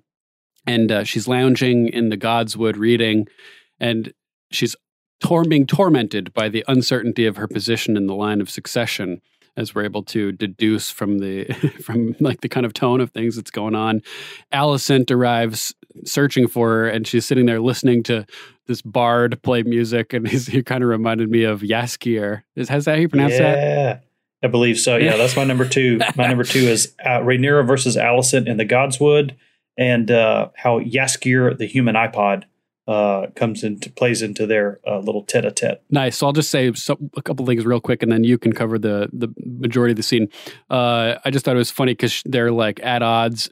Clearly, both kind of, Rhaenyra is more worried about her position and the uncertainty, and they both start ordering around the bard, and for a second, even the bard is uncertain, just who he's supposed to be taking orders from. But yeah, you go ahead and cover this scene since it's your number 2. Yeah, Alicent walks up, and before that, he finishes the song, and Rhaenyra treats him like her iPod shuffle. Yeah, like a jukebox. Repeat the song again. And he's like shaking his fingers. Wouldn't the princess? He's tired of playing the same few chords for that song. Wouldn't the princess like to hear a different song? No, play it again. So he starts again. And then Alicent shows up, and he stops and says, "Your Grace," because that's the queen. He's playing for the princess, but then the queen walks up. Yeah. So he's got to stand up, attention bow, on deck. do all the customs and certainties, exactly like attention on deck in the military. He says, "Your Grace," and then Rhaenyra doesn't even look up, and she says, "Did I tell you to stop, or did I, say stop?" And then so he's like, "Okay, there's the queen. The queen didn't say don't play, so now the princess is saying play. So let me start again." So he starts playing, and they're just, man, what an awkward position. You're just a lowly singer, a bard, and this is, he may be the royal bard, or he may just be a passer through that they've, hired on for a week. I don't know, true, how these things work in the universe. But he's just there in between them, and Alicent, tells her that she's needed, she should go on the hunt, and Rhaenyra is trying to blow her off. And then Alicent tells the bard, "You can leave." I think is how it plays out. And then Rhaenyra says, "No, stay." And then Alicent says, you can pull up the direct quote. Yeah, the queen says, "Leave. You're done." And he's like, "You may go, Samwell." And then she's like, "You are to stay by order of the princess." And then it escalates further. "The queen commands you to leave the gods." Yeah, everybody, when people start throwing around their titles, the princess says, "Stay. The queen commands you leave, Samwell." And then he's like, "Okay, thank God the queen, the king's not here. So the queen is the final say-so in this scenario. So plus my fingers are sore anyway. So he probably wanted nothing more than to leave an hour ago when he was trying to get to play a different song. But and then Alicent plays the queen card. Be careful, she could move in any direction. Sorry. Chess reference. Nice. And then they have their conversation, and you can see the emotional toll that the marriage and the baby and the last 3 years, the toll that has been taken on their friendship, and how on the outs Rhaenyra feels in this family. So it's very their situation is very tenuous at best. Yeah, and it's interesting too, the contrast, because we first saw them together at this same set location, and they were like lying down on each, like Rhaenyra had her head on Alicent's lap, and they were all buddy, and Rhaenyra was the one in the power dynamic who was like on top. She was ripping pages out of the book, saying "fuck the septa," stuff like that. And now the power dynamics are reversed, and Rhaenyra is like miserable, and Alicent is like, you can tell she just wants to be her friend, and like, she's clearly happy she's the queen also, but you can tell she's upset. She's like, it doesn't have to be this way, like come on, just be cool. I liked how the bard was singing that song about Nymeria also. Mm-hmm. They're trying to what's the dream movie where you put a dream inside of a dream? Inception. Oh, they're trying to Inception Nymeria and 10,000 ships the concept of that show into our brains for another spinoff. Oh, yeah. Oh, that'd be pretty cool. They are doing something like that, working on it in development, aren't they? I believe so, yeah. Nice. So Alicent's dress is red, Targaryen red, and this alone probably angers Rhaenyra, you know. She's like, I'm supposed to be the queen and you're wearing my colors and taking my place, you know, like supplanting me. And oh man, it's crazy. Yeah, she's not stoked to be upstaged by her former friend here. And like I said, Alicent looks genuinely saddened by the loss of her friendship with Rhaenyra. Anything else you want to add about that scene, or? I think that's it. All right. So the next bit of uncertainty we get is, like you talked about with Otto and his brother, they're like, you know, trying to make moves because the future is uncertain. Then, you know, Viserys starts off the episode pretty certain about things, but then once they get to the hunt and they get word of the White Hart, that's when uncertainty starts to take its toll on Viserys, because he's like, oh my God, like the gods are sending a sign, but I've already done this other thing. And it's funny how when the guy goes to hand him a piece of poop, he takes off his gloves and starts like rubbing around. Let me see the moisture content in this dung. How it tastes, you know, like the only thing he didn't do is taste it, really. He's like rubbing it around his fingers, and then he puts the glove back on and like seals in the scheisse inside of the glove. Otto is kind of watching like for like a couple seconds. Hilarious. And it's at this point where Otto begins angling at the behest of Hobart, talking about the significance of the sign and portent of the White Hart and what it means and how it's signified royalty for traditionally in this. And then later on, after Rhaenyra storms out and everything, Viserys is watching over the group as they dine, and he's just miserable. He's caught in this stage of like paralysis with uncertainty about what his decisions should be. And he's drinking and getting wasted. And Jason Lannister shows up with his forged golden spear to give to him, which is pretty badass looking spear. I thought that was cool. And very nice. He tells, I would be honored to take Princess Rhaenyra to wife, your grace. And what I offer you, the crown and your daughter, is strength. And it's like, poor choice of words, Batman. And, very poor choice of words, Batman. Yeah, and he's like, what do you think the House Targaryen wants for strength? Are you saying we're weak? And he's like, no, I mean, like, just like if someone offered you more dragons, you'd take it, right? And he's like, what do you have, dragons to offer? Yeah, Viserys kind of looks up and it's like, this tent is the size of most people's castle. Yeah, so we're just out here we're out here for a few days on a hunt. I mean, look around you. Do you think tent. Do you think we're becoming poor, or it's like we're the Targaryens? We have dragons. So what are you talking about, man? And he just sticks all of his feet in his mouth, and everybody's feet around him just start going in his mouth as he digs a bigger and bigger hole for himself. He's like talking about how Casterly Rock is a splendid seat, and she could, Rhaenyra could feel, happy in herself and feel well compensated for her loss of station if she moved in. Loss of station. Yeah. What you talking about, Willis? Loss of station. Yeah, and he's like, if you were to name young Aegon heir, your grace, and he's like, why would I be doing that? And he makes the bad decision of assuming, which, about assuming, make an ass out of you and me. Right? He's talking about how many of the bannermen, many of the lords had assumed that he would make Aegon his son and his heir. And he's like, what are you saying, that your bannermen are questioning my choice of heir, my current choice, and he's like, no, we're not questioning it. And he's like, it's your duty to report rebellion stirring in my kingdom. And he's like, no. Yeah, Viserys totally turns the tables on him. Oh my God. Yeah. That's like the strongest this is the one time he has like gone into king mode. Yeah. Where Joffrey stayed, but in a petty way. Joffrey was always like, you're reciting a rebellion, off with his head, just immediately.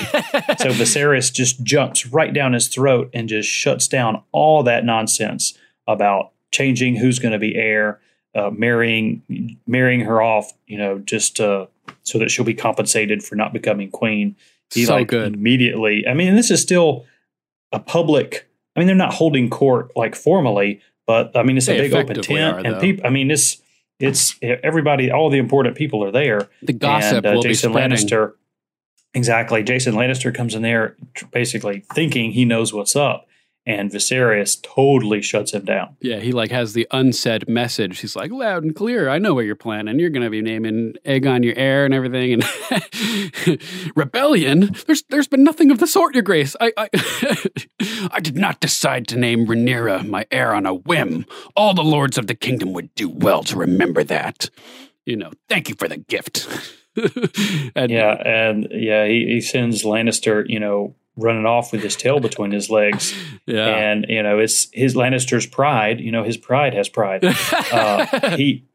His pride, took it upon himself to make the golden spear. But that was just a pretense to have that conversation about marriage. Basically, in-person marriage proposal. Viserys has already said he's drowning in parchment from marriage proposals from all over the realm. And this one is just in person. But the way Lannister goes about it and presumes to know what the king is going to do about the succession, and Viserys, stands up, on his hind legs and just totally rebuffs Jason Lannister and puts him in his place. Nice word there. Yeah, and it goes to show you just like the fact that this conversation took place at all, that there's uncertainty among the bannermen of the kingdom. They're not sure. There's a male heir, and he's 2 years old. He's survived, those first 2 years of infancy that claim a lot of children, in these times. Exactly. So he's well on his way to, barring some crazy, accident or happenstance. Baby Aegon's well on his way to, the rest of his childhood and on his way to the Iron Throne, as far as a lot of those lords and bannermen are concerned. Absolutely. And Viserys is just getting so stressed out over this whole situation and more drunk. You could tell that the lack of dialogue and back and forth and relationship with Rhaenyra is just killing him. It's killing him. Yeah. And he sends him away. Thank you for the gift. And then he goes, wine. Asks for more wine. And it reminded me of King Robert, who would be like, wine! Yeah. But it was like weak and deflated. He's always doing that. King Robert, hilarious. Yeah, Tyrion too. Tyrion's always trying to top off the wine glass. Yeah, wine. What was it? Which wedding did Tyrion get wasted and basically totally Joffrey's pulled wedding. Joffrey off? Was that Tyrion and Sansa's wedding? Oh, it might have been. Yeah, I'm not sure either. Maybe it was in season 2, maybe, or 3. I can't remember. Yeah, I'm not sure. Because the Purple Wedding, where Joffrey's marrying Marjorie, is his spoiler alert, is Joffrey's demise. But I think it's Tyrion and Sansa's marriage in maybe season 2 or 3.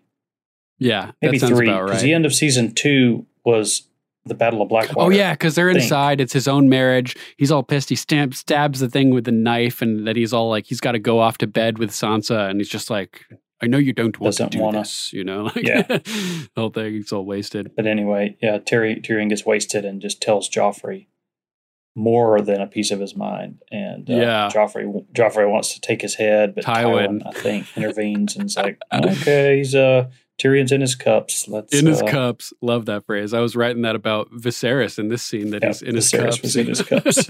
I think it's worth mentioning or talking about, having a little back and forth about how dangerous this whole situation is.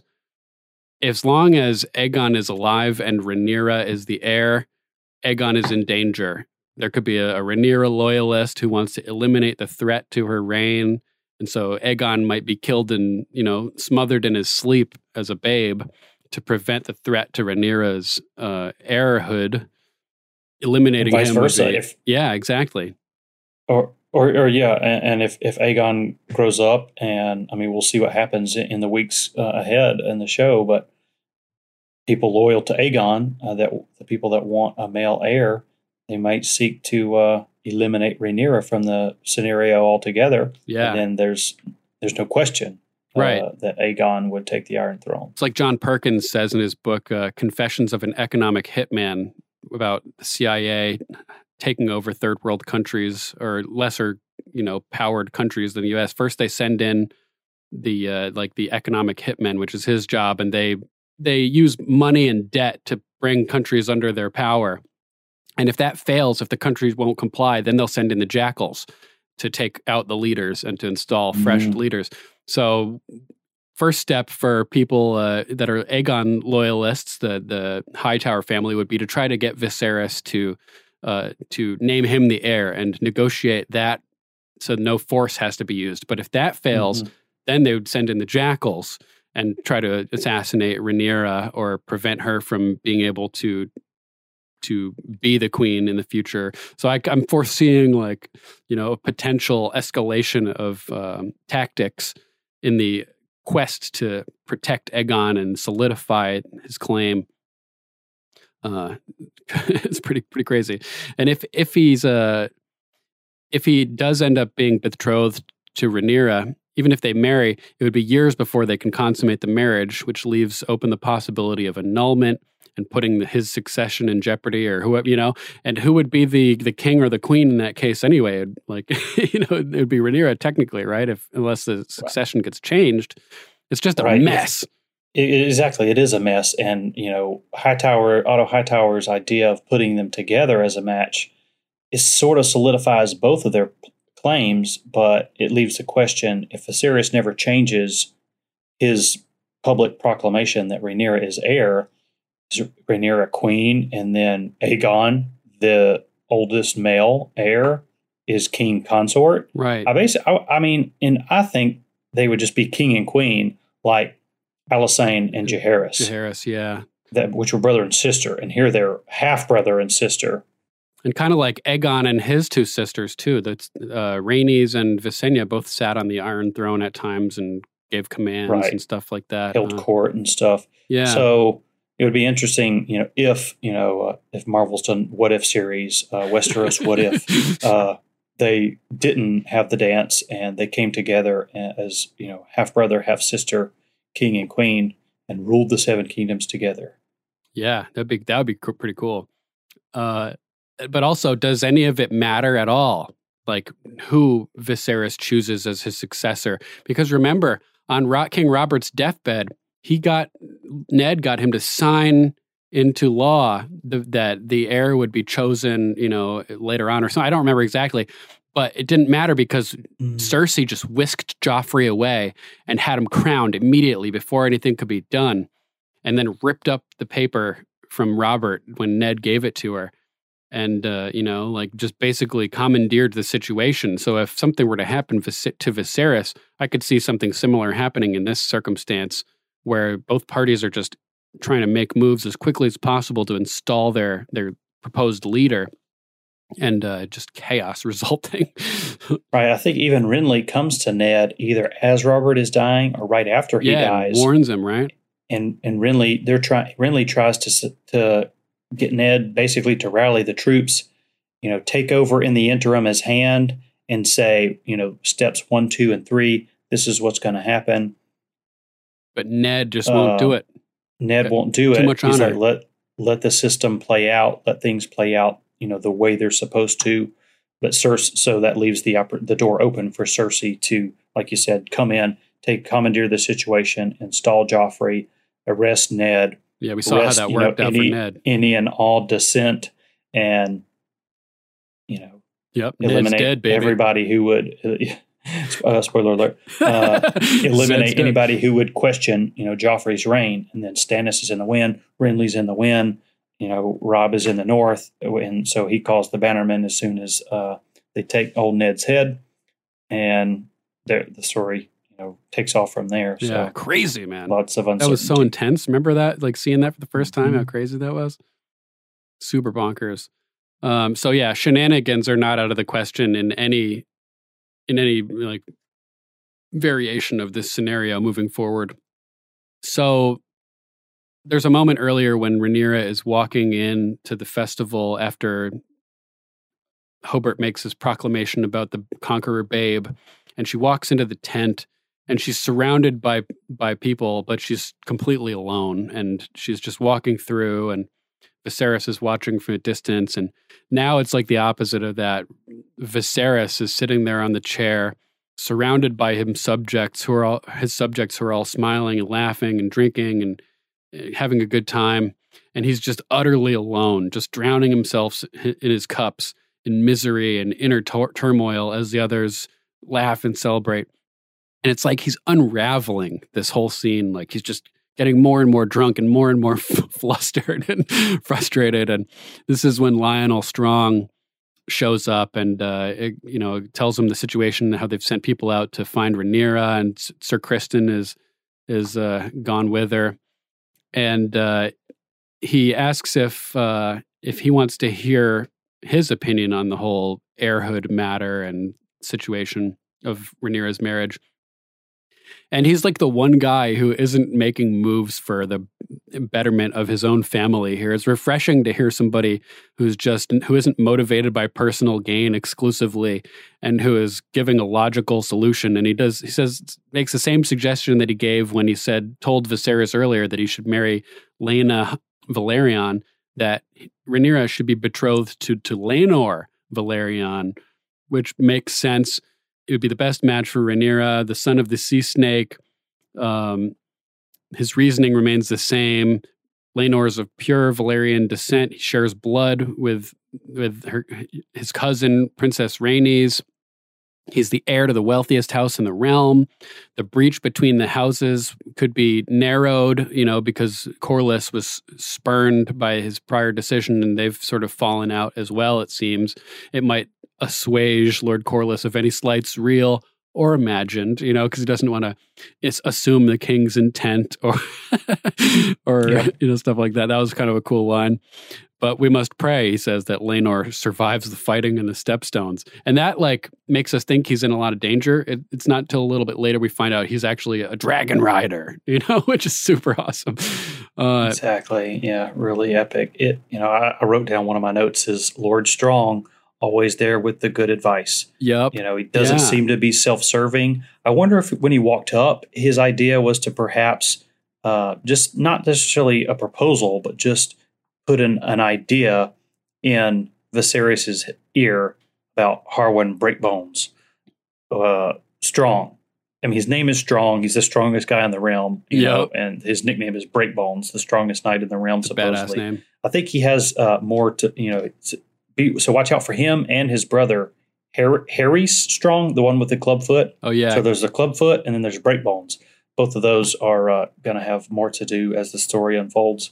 But I wonder if Lord Strong had that in mind when he walked up, and then once Viserys said it, let me guess, you want Breakbones to marry Rhaenyra. It's like, he's already come up with it. I don't have to say it. Never mind. Oh, no, Your Grace. He should marry Laenor.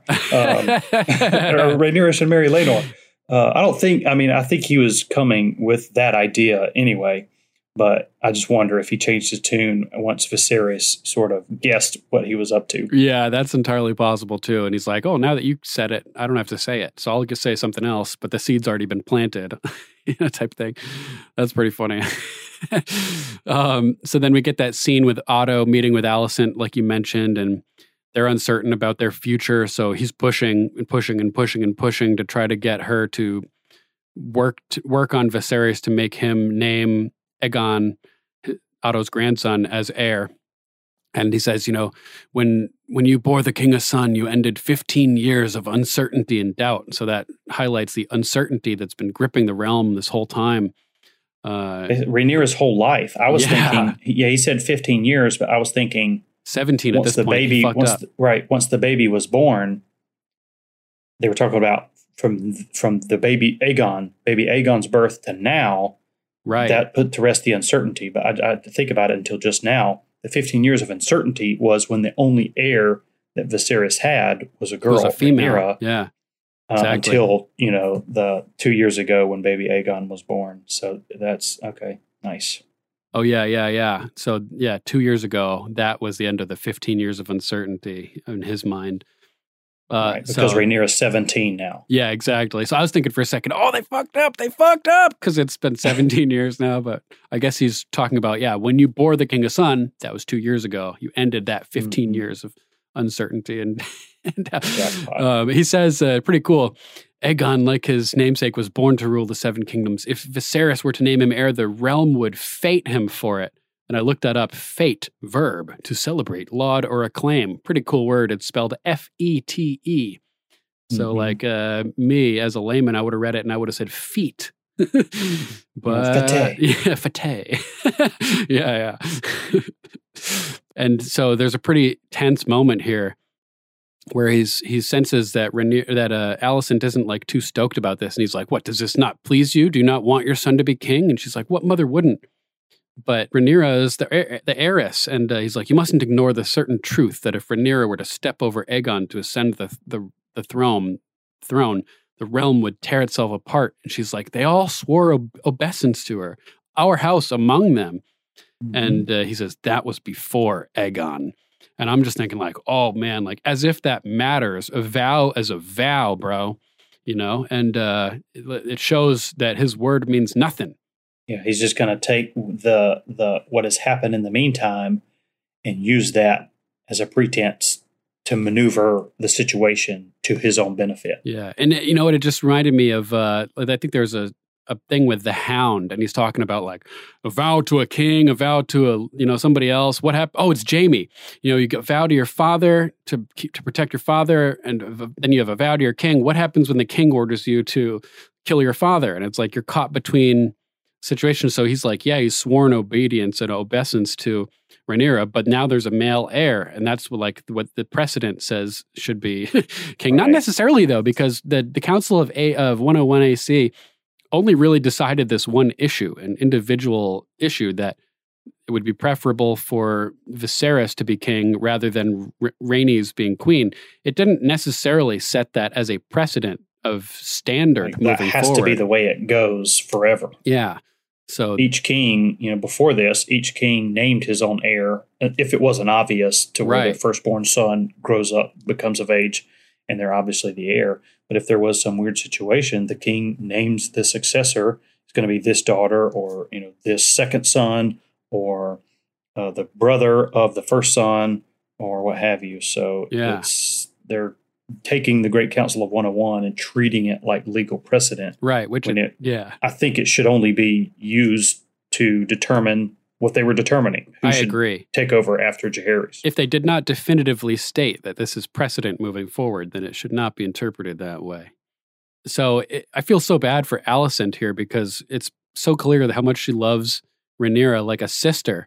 And now she's caught in this position where she says, what of my son? Would you have me raise a man to steal his own sister's birthright? And I like that she's sticking up for Rhaenyra here. And she did as well during the dinner party. She stuck up for Rhaenyra in that scene, saying that she would make a great queen, I think it was. And that she was better for the role than, it's the, the red wine woman who says, oh, since you haven't spoken to Daemon since you supplanted him as heir. And Alicent sticks up for her and says, she didn't really supplant him.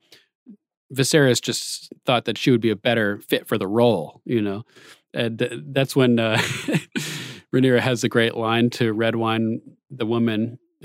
She says, well, what have you done for the realm other than eating cake? Oh, yeah. Oh, yeah. Hilarious. Yeah, eat your cake, Lady Redwine, you and your pug. Yeah, the pug did get some of that cake, too. And then it cuts over to, so Otto tells her, you got to you have to guide Viserys towards reason because he'll never find it on his own. And then it cuts to the Stepstones. Well, not necessarily. Later on, the next scene with Uncertainty is regarding the Stepstones and their uncertain victory. And the uncertainty that they're feeling as far as their chances of winning is causing tumult between the men. And Vaemond is sowing some what's the word I'm looking for here? Mutiny. Yeah. Exactly. And so that's, they're all arguing among each other, which is pretty intense. And it just shows that, the uncertainty is not a good thing, basically. Oh, so then there's the other scene where I think it's when Alicent is talking with Viserys and they're discussing the situation and Rhaenyra and the sea snake situation over there with the Stepstones, and Alicent reads the letter and realizes that they need aid. And she's like, well, why aren't you sending it? And he's like, because it was a war started by two malcontents unhappy with decisions I made. And now if I provide Daemon and Corlys succor, which is a cool word, Succor, what will that say of their king? Lots of good medieval vocabulary words in this episode. Yeah, totally. So, perhaps that he's a good man who loves his brother. And he's like, well, if you truly believe that, my dear, then you possess a generous spirit. And she says, well, what do you believe, Viserys? And he says, that I'm forever doomed to anger one person in the pleasing of another, and he's just caught between, like we talked about earlier, he's craving love and approval, and this leads to this endless indecision that he's stuck in. Like, this situation in the Stepstones has been going on for 3 years. Yeah, that's a very long time to be waging a war to no end. Yeah. So it's just crazy. And then Alicent is able to put things in perspective for him in a brilliant way. It seems like she's actually helping him. And she says, then I pose a simpler question. Is it better for the realm if the crab feeder thrives or is vanquished? And it was kind of like a genius way to take all the personal crap out of it and just think about the realm and what's best. And a genius way to reframe things, I thought. And yeah, that's basically, I think that pretty much wraps everything up for my actually a little bit more at we got stuff going on at the Stepstones with how Vaemond is planting the seeds of mutiny and everything, and that uncertainty is causing disruption among the men. It's interesting. Daemon lands and he walks over and smugly leans against the table. And you can see just like the resentment of all the men around him as they stare at him. And then we get word that Viserys, and we get the first of his name, King of the Andals, the Rhoynar, and the First Men, Lord of the Seven Kingdoms, and Protector of the Realm. I totally thought Daemon was just going to like punch the guy or just cut him off. Like, shut up. We know his titles. Give me the message. But Daemon surprisingly let him go on with the list. The Unburnt, the Breaker of Chains. Yeah, probably just for us because it was like, oh, cool. We haven't heard this this rattling off of titles. The spiel. Titles. And Daemon does not like the fact that he's sending help, that Viserys is sending aid, and he starts beating the crap out of the messenger. And I'm like, no, brutal. Don't kill the messenger. Everybody knows that. You don't kill them. This is not Sparta.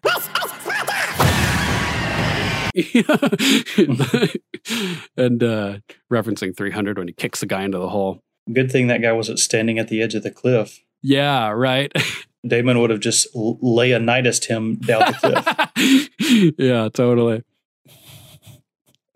Yeah, and so that pretty much wraps up my theme of uncertainty. It's just that everybody's uncertain the whole time. The High Towers are uncertain. They want to solidify their place in the line of succession. Rhaenyra's uncertain. Viserys is uncertain. The bannermen throughout the realm are uncertain. Uncertainty is just gripping the realm at this moment. It's brutal. Yep. 2 cups of rice.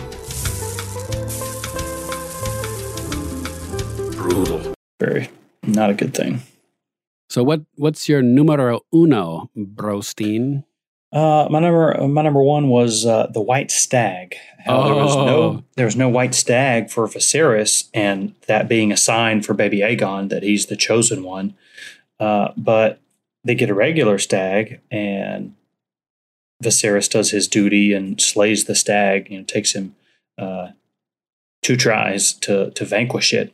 But after Rhaenyra's encounter with the wild boar, just small side note, Kristen Cole didn't really impress me with his face off with the boar. He got flung like a rag doll, and then he did come back after the fact and stab it through the face.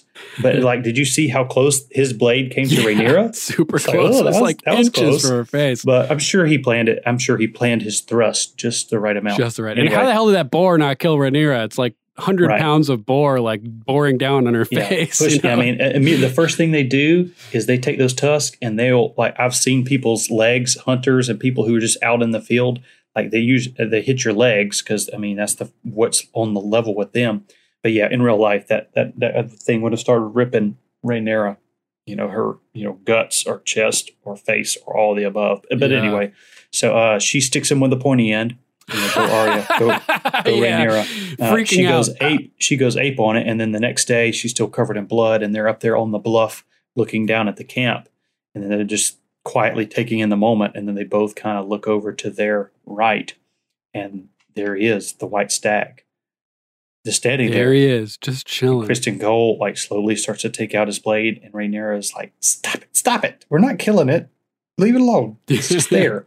There's no way you could get close enough to a stag with a sword. Anyway. He's gonna toss unless it's tied up by a bunch of knights on horses. Yeah, and that's the thing too, is that everybody did all the work for Viserys, but when Rhaenyra comes back the next day drenched in blood, it's apparent she did her own hunting. She did it herself.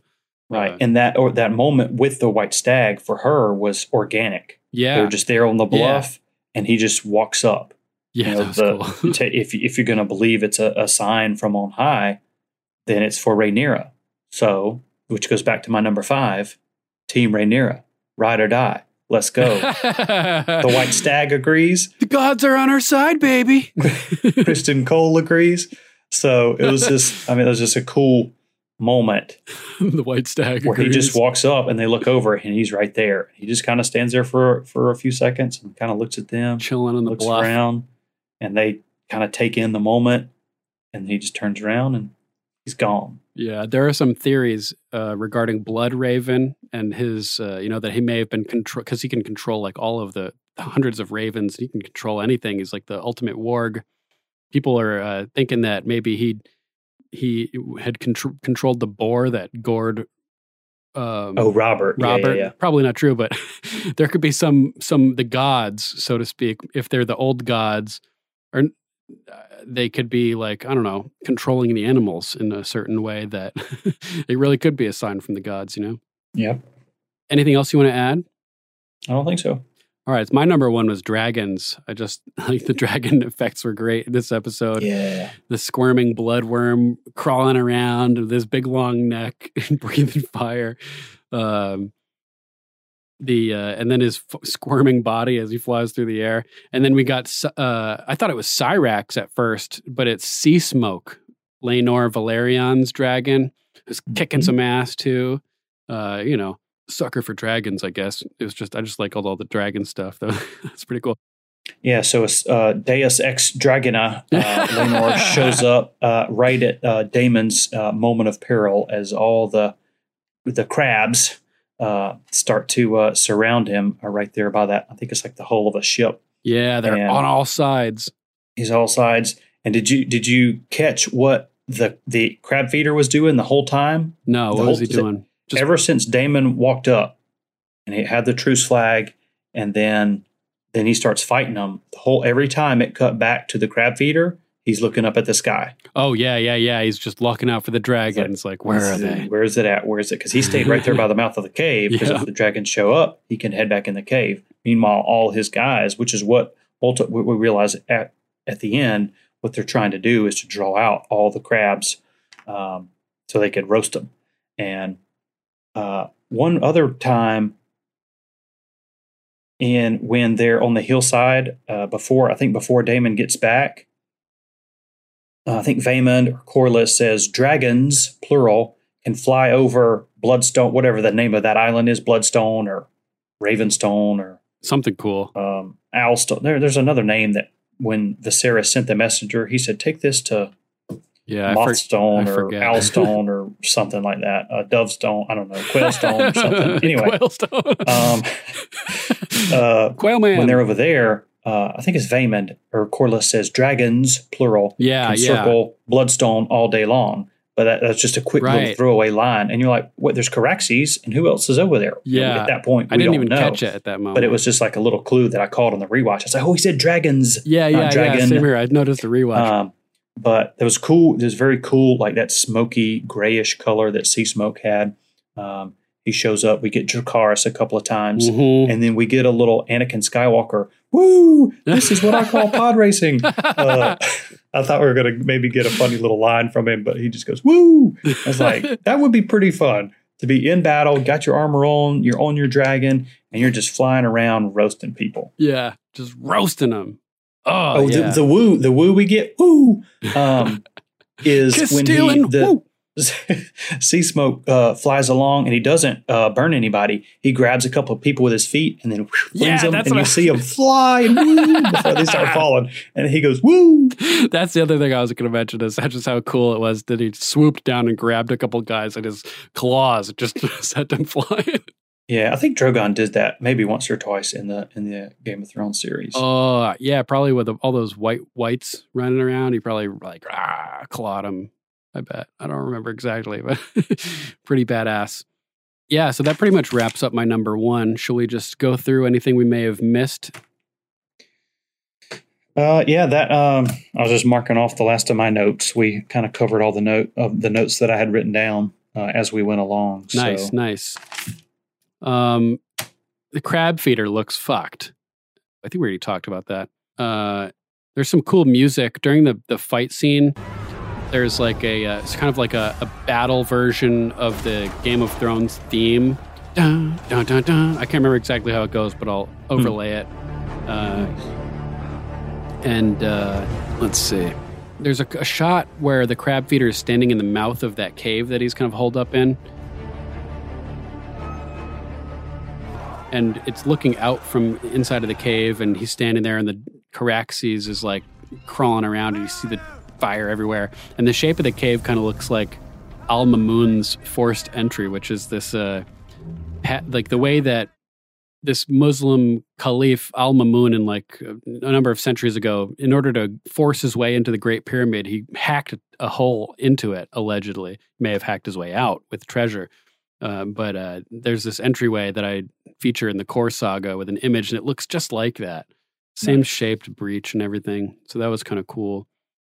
Yeah, it's hard to tell with the crab feeder where his mask begins and his skin ends, you know? Yeah, but there's definitely a mask. I was wondering the same thing too last week, but a couple of shots from behind him, when he's out in daylight, you can see this like little leather cord strap or this cord that kind of holds on the back the mask on its head, but it's definitely kind of melds into his face and the mask definitely kind of meld together. Yeah, crazy. And you can tell he's missing a lot of hair. He doesn't look like he's in good health. He never says a word. He's a character leading an army who never says anything, which is kind of cool. 0 lines. It seems to me like he's more of the brains and less of the brawn. I don't know if he would be able to put up much of a fight. Right. I mean, if he's that infected with grayscale, he was probably not much of a physical match for Daemon. Yeah. And Daemon doesn't have any trouble with him. Dark Sister literally slices him completely in half. Nice cut. Remember what Daemon told him when he was looking for him at the very beginning? It was night, and he was on Caraxes. Feed you to your crabs. Where are you, Dreyha? Where are you? I'm going to feed you to your crabs. And he brought half his body out there, and presumably is going to leave it for the crabs. Yeah. There's a couple lines here too, which are funny about baby Aegon, 2 years old, and already our boy has a kingly presence. Like, what are you talking about? Yeah, people just talking nonsense. Yeah, and then I think it's Otto who says, it's his second name day. Oh no, it's Hobart. A couple lines later, he says, "It is Aegon's second name day. His infancy is behind him." It's like, all right, I guess he's still a baby. Yeah, dude. so I guess definitely still a baby, but maybe that. I'm trying to remember if they discussed this with. I guess he's a toddler, not an infant now. Who has the baby? Craster's daughter, Gilly. Yeah. I think maybe in the books they talk about the first 2 years in this Right, they don't even name them. The Wildlings, or maybe it's Craster's. Yeah. Some people group. Yeah, they don't even name them until they're past 2 years of age, or maybe an older age. But I think it's 2. So I think there is a significance for getting through that second full year. Yeah, definitely. Where they're out of infancy and into childhood or toddlerhood or whatever. Really quick, I'll just mention we got a mention of Lady Johanna. Ciara Lannister is talking about her, and I thought that was interesting because it reminded me of Joanna Lannister, who was Tyrion's mom. But apparently, this lady Johanna has been captured by the pirates, and she's going to be sent to a pillow house. That's not good. I thought the Stepstones were in Essos. My Westerosi geography has been vanquished over Yeah, the they're past 3 years. basically in mainly. between Essos and Yeah, Westeros. it's right at the base of Westeros where Dorne kind of shoots out a little bit. It's between Dorne and the undisputed lands in southern Essos, so that's pretty cool. I've got one when I saw that Kristen Cole and Rhaenyra had found a place to chill. Nice little nook in the woods with some downed trees and stuff. They're chilling out. I was like, where's Netflix when you need it? You know what I'm saying? Bound chicka wow wow. One other little note. So Daemon had a few lines at the very beginning of the episode. He's on Caraxes and he's calling out Prince Drahar. Drahar, where are you? Come out and find me. I'll feed you to your crabs. But then once we leave King's Landing and go to the Stepstones. Back after like the first half of the episode. Right, because it starts off in the Stepstones for like a minute and a half. And then it goes to King's Landing for like half an hour. And then we go back to the Stepstones. For that final, third or quarter of the episode. And the War Council is meeting up there on the hill. And then Daemon, dragon, what did he say? Dragon returning. It's like, does that really need to be a call that's made? Like it's pretty obvious. Everybody has eyeballs. It's this huge, black and red worm. I am the red worm. It's like when they say Rangers returning at the wall. Oh, right, it's like, right. Okay. They say that because somebody spots them and sees them and blows one horn for Rangers returning, open the gate, whatever. I mean, that's communication at the wall. But it's like, dragon returning. It's like, is that really necessary? But anyway, so Daemon lands, walks down the hill. He gets the letter, beats up the messenger. And then the next thing we see, he's on the rowboat over to where the crab feeder is and his crabs. And Matt Smith doesn't say a word. The whole sequence, once we go back to the Stepstones, no dialogue. It's all just acting, physical acting. True. All the way into the crab feeder's cave, out of the crab feeder's cave, nothing. No words, just action. So I thought that was pretty neat. Made a great foil to the crab feeder in that way, because the crab feeder has no dialogue through the whole series, as it turns out, before he's killed. So having Daemon be like his silent opposition, is like equal and opposite in that way for the second half of this episode. Yeah, so that was really cool. Good catch. I like that. That's badass. There's a funny line with Viserys. He says, when Alicent is meeting with him back at the Red Keep after the party, she's like, "How are you feeling, husband?" And he's like, "The gods have punished me for my indulgences." He's all hungover. I thought that was a great way to describe a hangover. Nice.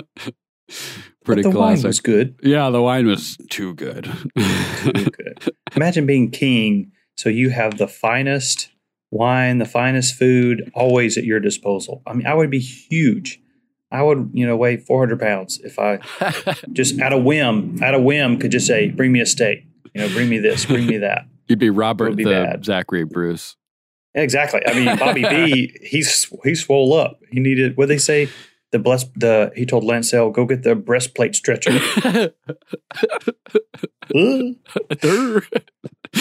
Yeah, I would need a new set of armor probably every 6 months. For sure. Breastplate stretchers. You need like 10 people stretching that breastplate. Exactly. Bring me some pigeon pie. Totally.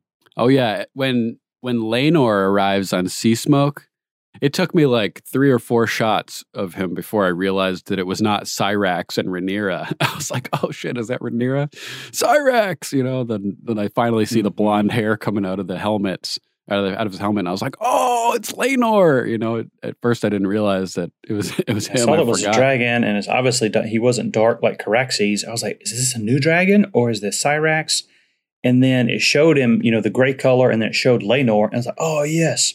And then at one point, the next time it shows him, it's from below or above. I think it's from below, so he looks darker because it's like looking up against the sky. Oh, like backlit. And I thought that was like another dark dragon. I was like, is it Caraxes without Daemon or another new dragon? I thought it was 2 dragons in play at the end there. Oh, but then it went back to him and kind of showed him from above, and he kind of torches a line of archers, along one of those ridges. Yeah, that was cool. That, grayish, whitish color again. I'm like, okay, that's definitely the first dragon that I saw. but it took me a minute to realize that it was only Laenor and Smoke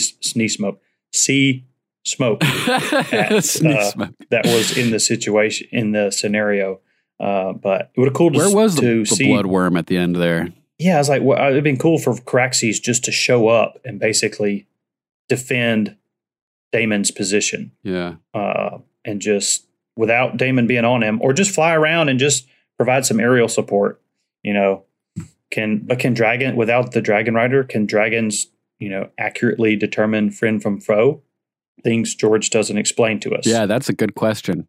Because he has to say Dracarys, you know, when he wants it to fire. It seemed like Sea Smoke was able to see that's Daemon in the middle there and shot the fire all around him. And Daemon went flying in the burst of fire. It's almost like the fire is like an explosion. Crazy. There's one shot where the dragon, there's a guy running in the darkness of the beach. Ah! You know, and I think it's Caraxes comes flying through and roasts him. And all that's left of him is just his foot flopping around it like it vaporizes his body instantly. Right. That's like book accurate, where George talks about how extremely hot dragon fire is, and to where it literally vaporizes people, melts flesh, it melts bone. I mean, instantaneous. So when I saw that at the beginning, that was a really cool effect. There's a guy running, and then just this burst of flame annihilates him, and all that's left is what was outside that sheath of flame was just his foot and maybe the first half of his shin. And that's just left there. It just flops around. I thought it was cool how the pirates had taken these hillsides on these you know, and cut the terraces into them. Yeah, that was pretty cool. It was like, this is wartime terraces, not irrigation for farming. Right. Yeah, we're not. What do they farm on terraces? Rice or can't remember. No, rice has to be flooded. Yeah, probably different stuff in different places because they have terraces in like Peru, you know, terraces and, you know, all different areas of the world. I think they're kind of found, but I really don't know. Another interesting little kind of Game of Thrones connection. When Daemon is doing his suicide rush, and at one point he gets stuck with like 3 arrows immediately, like all in within like a second of each other, and he drops to his knees, and it made me think of Robb Stark at the Red Wedding. I think they might have been trying to trick us for a second, thinking that he was getting killed, because it was like the same imagery and the same way he dropped to his knees that Robb Stark did when he got stuck with those arrows. And I was like, oh man, this is crazy. And yeah, you mentioned how cool it was, the burning carcasses of the ships lying around. I agree. I thought that was really cool. Epic, especially during the night shots, like these hulking skeletons of like the ship bodies and everything. And yeah, I think that pretty much covers all my notes. Anything else for you? No, that's it. All right. We'll take a quick break then. There's more to come. Stay with us.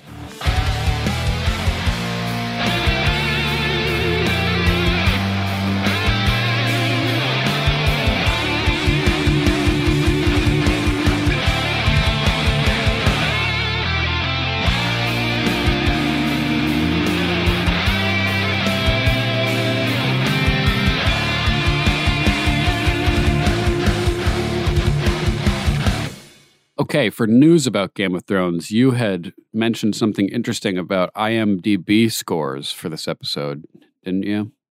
Okay, so Heirs of the Dragon episode 1 came in with an IMDb score of 8.8, pretty good. The Rogue Prince episode 2 was 8.5, but Second of His Name episode 3, 9.9. So my rating of 5 out of 5 earlier was accurate. 9.9. You can't. I don't think IMDb gets much higher than 9.9. So yeah, pretty exciting. Wow. People are really enjoying episode 3, and I believe that 9.9 is right up there in the ratings with Battle of the Bastards and The Winds of Winter. Amazing. So the end of season 6 had some epic episodes. And sadly, Miguel Sapochnik, who is one of the, he was the showrunner of House of the Dragon. I think he directed at least one of those 2 episodes, Battle of the Bastards, I think. I know he did that one. He did the Battle of Winterfell in season 8. I think. Oh, that's what I'm thinking. Yeah, the Battle of, yeah. Yeah, he's the Battle of Blackness. He's apparently he's just stepped down as showrunner for this show. So hopefully that won't have negative consequences for the quality of the production. But I think he's still going to be on board as a producer and possibly director. Maybe he just needed to get everything the way that it should be to move forward, and he's done his job and set the standards in place that they'll be able to follow from now on in producing the show. Hopefully, Yeah, he just did a great job. I think Condal, was the co-showrunner, and he was kind of the writer who was basically brainstorming the script and the story, the plot with George. So he's sort of the writer behind the series, and Sapochnik is more, a director and logistics, kind of a person, So being an episode director before. So I'm thinking that, Condal has the story and has the helm going forward. So I'm thinking... You have the watch, or isn't there? Exactly. Lord Commander. I'm thinking Sapochnik is going to start developing something. Oh, another show. Oh, because that's what they said, that he was still going to be developing something. I don't know if it's part of the GOTCU or if it's just developing something else outside of Westeros for HBO. But I'm thinking he's going to develop Nymeria, or they may bring him on to the Jon Snow series. I don't know if they have a showrunner yet for that. Right, because that article did say that he's still on board with HBO producing, developing some new stuff, right? So odds are it's probably something Westeros related. I think so. So whether it's Nymeria and her 10,000 ships, or I want to see Aegon's Conquest. I know, right? That's what I really want to see. Specifically the Field of Fire. Oh yeah. Some people have surmised that after they finish the dance with House of the Dragon, they could turn the show into an anthology kind of a series. Yeah. So they could do Jaehaerys if they wanted to. That may be kind of boring. Yeah. But they could go back and do Aegon's Conquest. They could do Robert's Rebellion and Maegor the fall the Cruel of the Targaryen reign. They could do like a one season or just a few episode, a mini season kind of Maegor. There's a lot of different, and then everything kind of in between the dance, the Blackfire Rebellion. So they could do House of the Dragon outside of the Dance of the Dragons and continue under this same show, the same series, and it's all about the Targaryen. So they called it House of the Dragon. Right, true. They didn't name the show The Dance of the Dragons because that would kind of limit it. Yeah, it could be anything regarding the Targaryen house. Exactly. So they could go all the way back to Aegon, or before they could get, a prologue of House Targaryen leaving Valyria with Daenerys the Dreamer. Yeah. And then getting to Aegon in the prologue, and then that have a 1 or 2 or 3 episode, or 1, 2 or 3 season arc of Aegon's Conquest. Oh, man. There's a lot of things they could do just in House of the Dragon. So they named it that name, and it gave that name gives them a lot of flexibility story-wise once they finish with the dance. I think it would be cool to get some super, super ancient Stark stuff, like some of the ancient Stark kings that are down in the crypts of Winterfell. That would be really cool.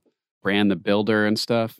Yeah. They may have been, I think some of that was in play in that Long Night Blood Moon series that got scrapped. Oh, man. And they shot a pilot for that and everything. So that was, I can't remember how far back in history, but it was pretty far back. That's as far back as it goes, I think. There was the previous Long Night. So super far back. Would have been with the Stark kings of old, but that one got scrapped. So I heard somebody speculating that saying how cool it would be if we got a flashback, because they've mentioned Balerion a couple times in this series. We have Viserys who rode Balerion.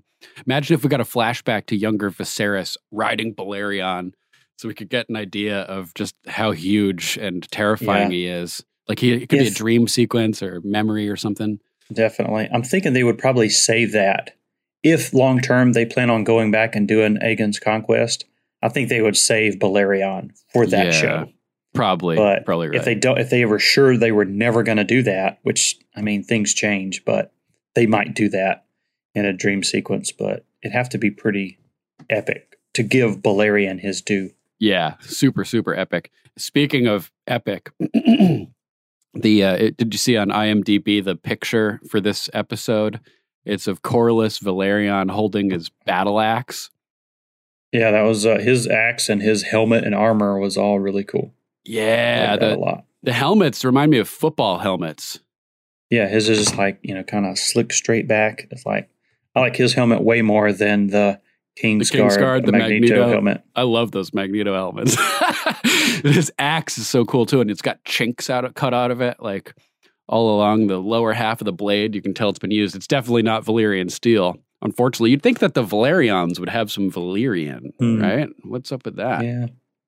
Maybe we'll find out something about that at some point. They're the second sons of the realm, so they don't deserve Valyrian steel, I guess. Oh, poor second sons. You and me, we're firstborns, right? I'm middle. I'm a second son. Oh, I didn't know I'm that. Second of three. I knew you had a younger brother. Nice.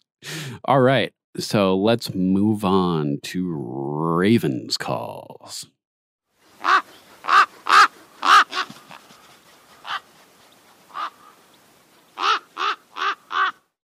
Caw-caw. All right. Lord Corey Eugene Kuhn says, last High Gardener of High Garden here. I wanted to note that when Rhaenyra states that no one is here for me, I got a shiver. This was shortly after she explains she does not want to go on the hunt because boars sound like children squealing when being slaughtered, only to go off with the only one there who seems to take note of her, Sir Criston Cole.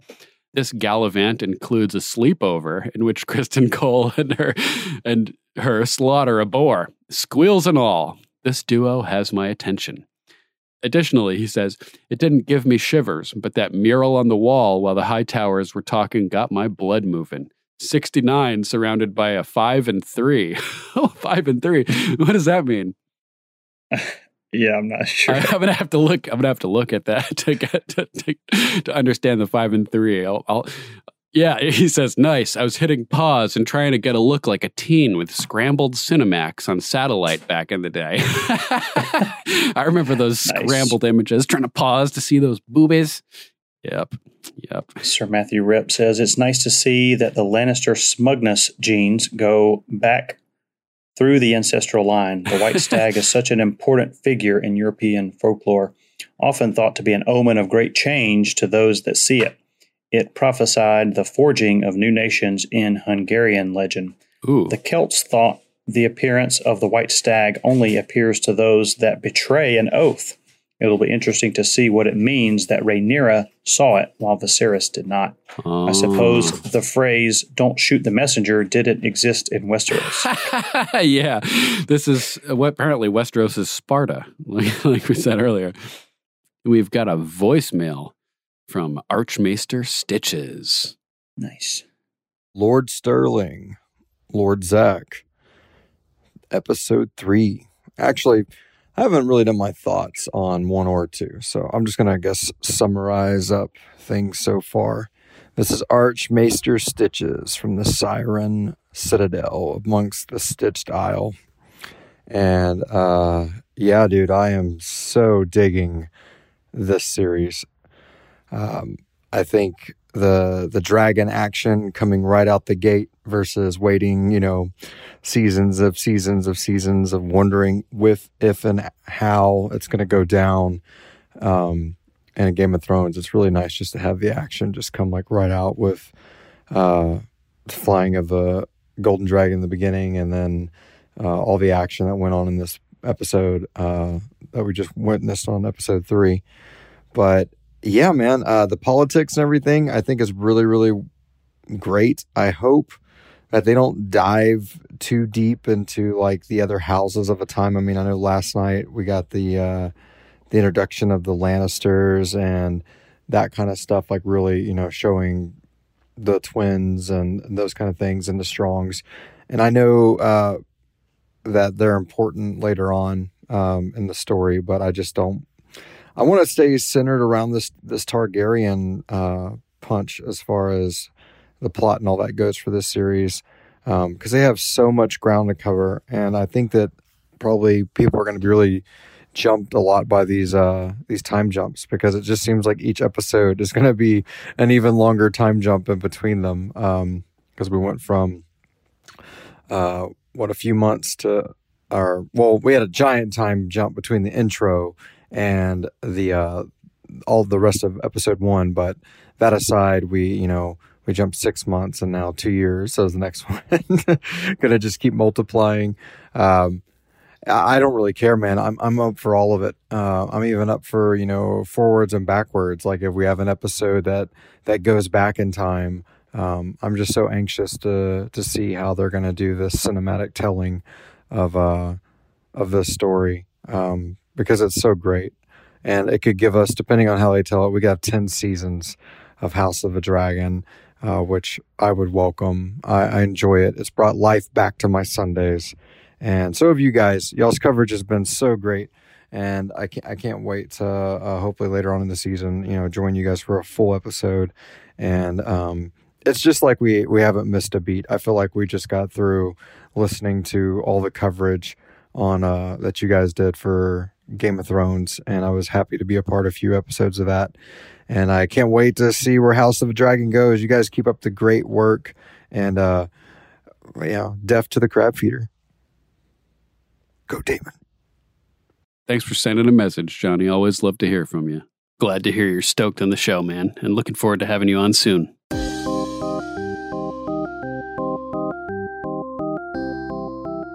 All right, that's our show, episode 123. Thanks for listening, everybody. Thanks, guys. And a huge thank you to John Bailey, the epic voice guy from the Emmy-nominated Honest Trailers, for announcing our show. Damn, that guy's voice is cool. Boobs. On another note, if you enjoy my take on things, you might be excited to learn that I'm working on a project of my own. It's a series in novel screenplay hybrid form, and I'm already over 1,100 pages into it. Just imagine the Da Vinci Code, Indiana Jones, Splinter Cell, Project Blue Book, Journey to the Center of the Earth, War of the Worlds, and Independence Day, all combined into one post-World War II epic, The Core Saga. It's going to be great. More information on that soon. If you'd like to donate or subscribe to support us, you can go to paypal.me/GOMpodcast or patreon.com/GOMpodcast to donate an amount of your choosing. There are links to both at gameofmicrophones.com. Doing some online shopping? Then go on over to gameofmicrophones.com, scroll down to the bottom, and click on our link to Amazon. As an Amazon associate, we earn from qualifying purchases. Any contribution you make helps, and you can help secure the continued existence of GOM. And make sure to check out Sirenicide, the serialized horror drama podcast featuring me and Archmaester Stitches. Go to sirenicide.com and download it wherever you get your podcasts. And also check out Hearing the Haunted, his horror anthology series, which is awesome as well. You guys will love it. Next episode, we'll be covering House of the Dragon, Season 1, Episode 4, King of the Narrow Sea. We'll be recording on Monday afternoons for the rest of the season, so make sure you send us your episode feedback ASAP following the show's airtime so we can include your thoughts on Game of Microphones. If you'd like to call and leave a voicemail, call us at 813-JOFFREY. That's 813-563-3739. If you'd like to write in, you can email us at ravens@gameofmicrophones.com. Make sure to join us on our Facebook page at facebook.com/GOM podcast. Each week we'll be posting a feedback thread where you can leave your thoughts and comments on new episodes for us to read on air. Imp slap. You can also watch Game of Microphones on YouTube. Audio podcasts are great, but video is better. We're currently trying to build our minuscule subscriber count, so please go to youtube.com/gameofmicrophones and subscribe right now. Likes, comments, and shares are appreciated. We're also on Twitter, Instagram, Gab, and Minds at GOM Podcast. And we're on Tumblr too at Game of Microphones. All right, that's our show. Giggity giggity. Thanks for listening.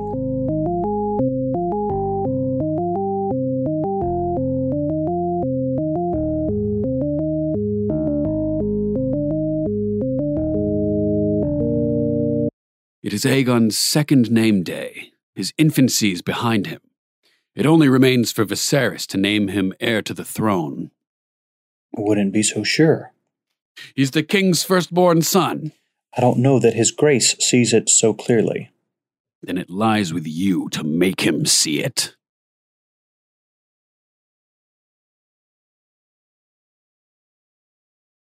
Sweet meteor of death, you know. Yeah. Come and take me. And even Rhaenyra talked about that in the Horsla Model X. That's what I call their wagon. That wagon is so like futuristic looking. Ride or die, Team Rhaenyra. Let's go. Me and Kristen Cole. Let's go. Yeah. Let's go. Kingsguard versus Marine. That'd be a pretty good fight. Yeah. Wed her for duty, and so as not to honor her or dis. Okay.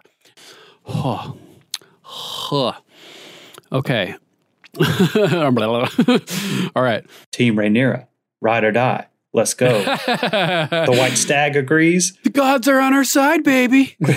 Kristen Cole agrees. Those in the area, but I was now in your command. I feel my ear with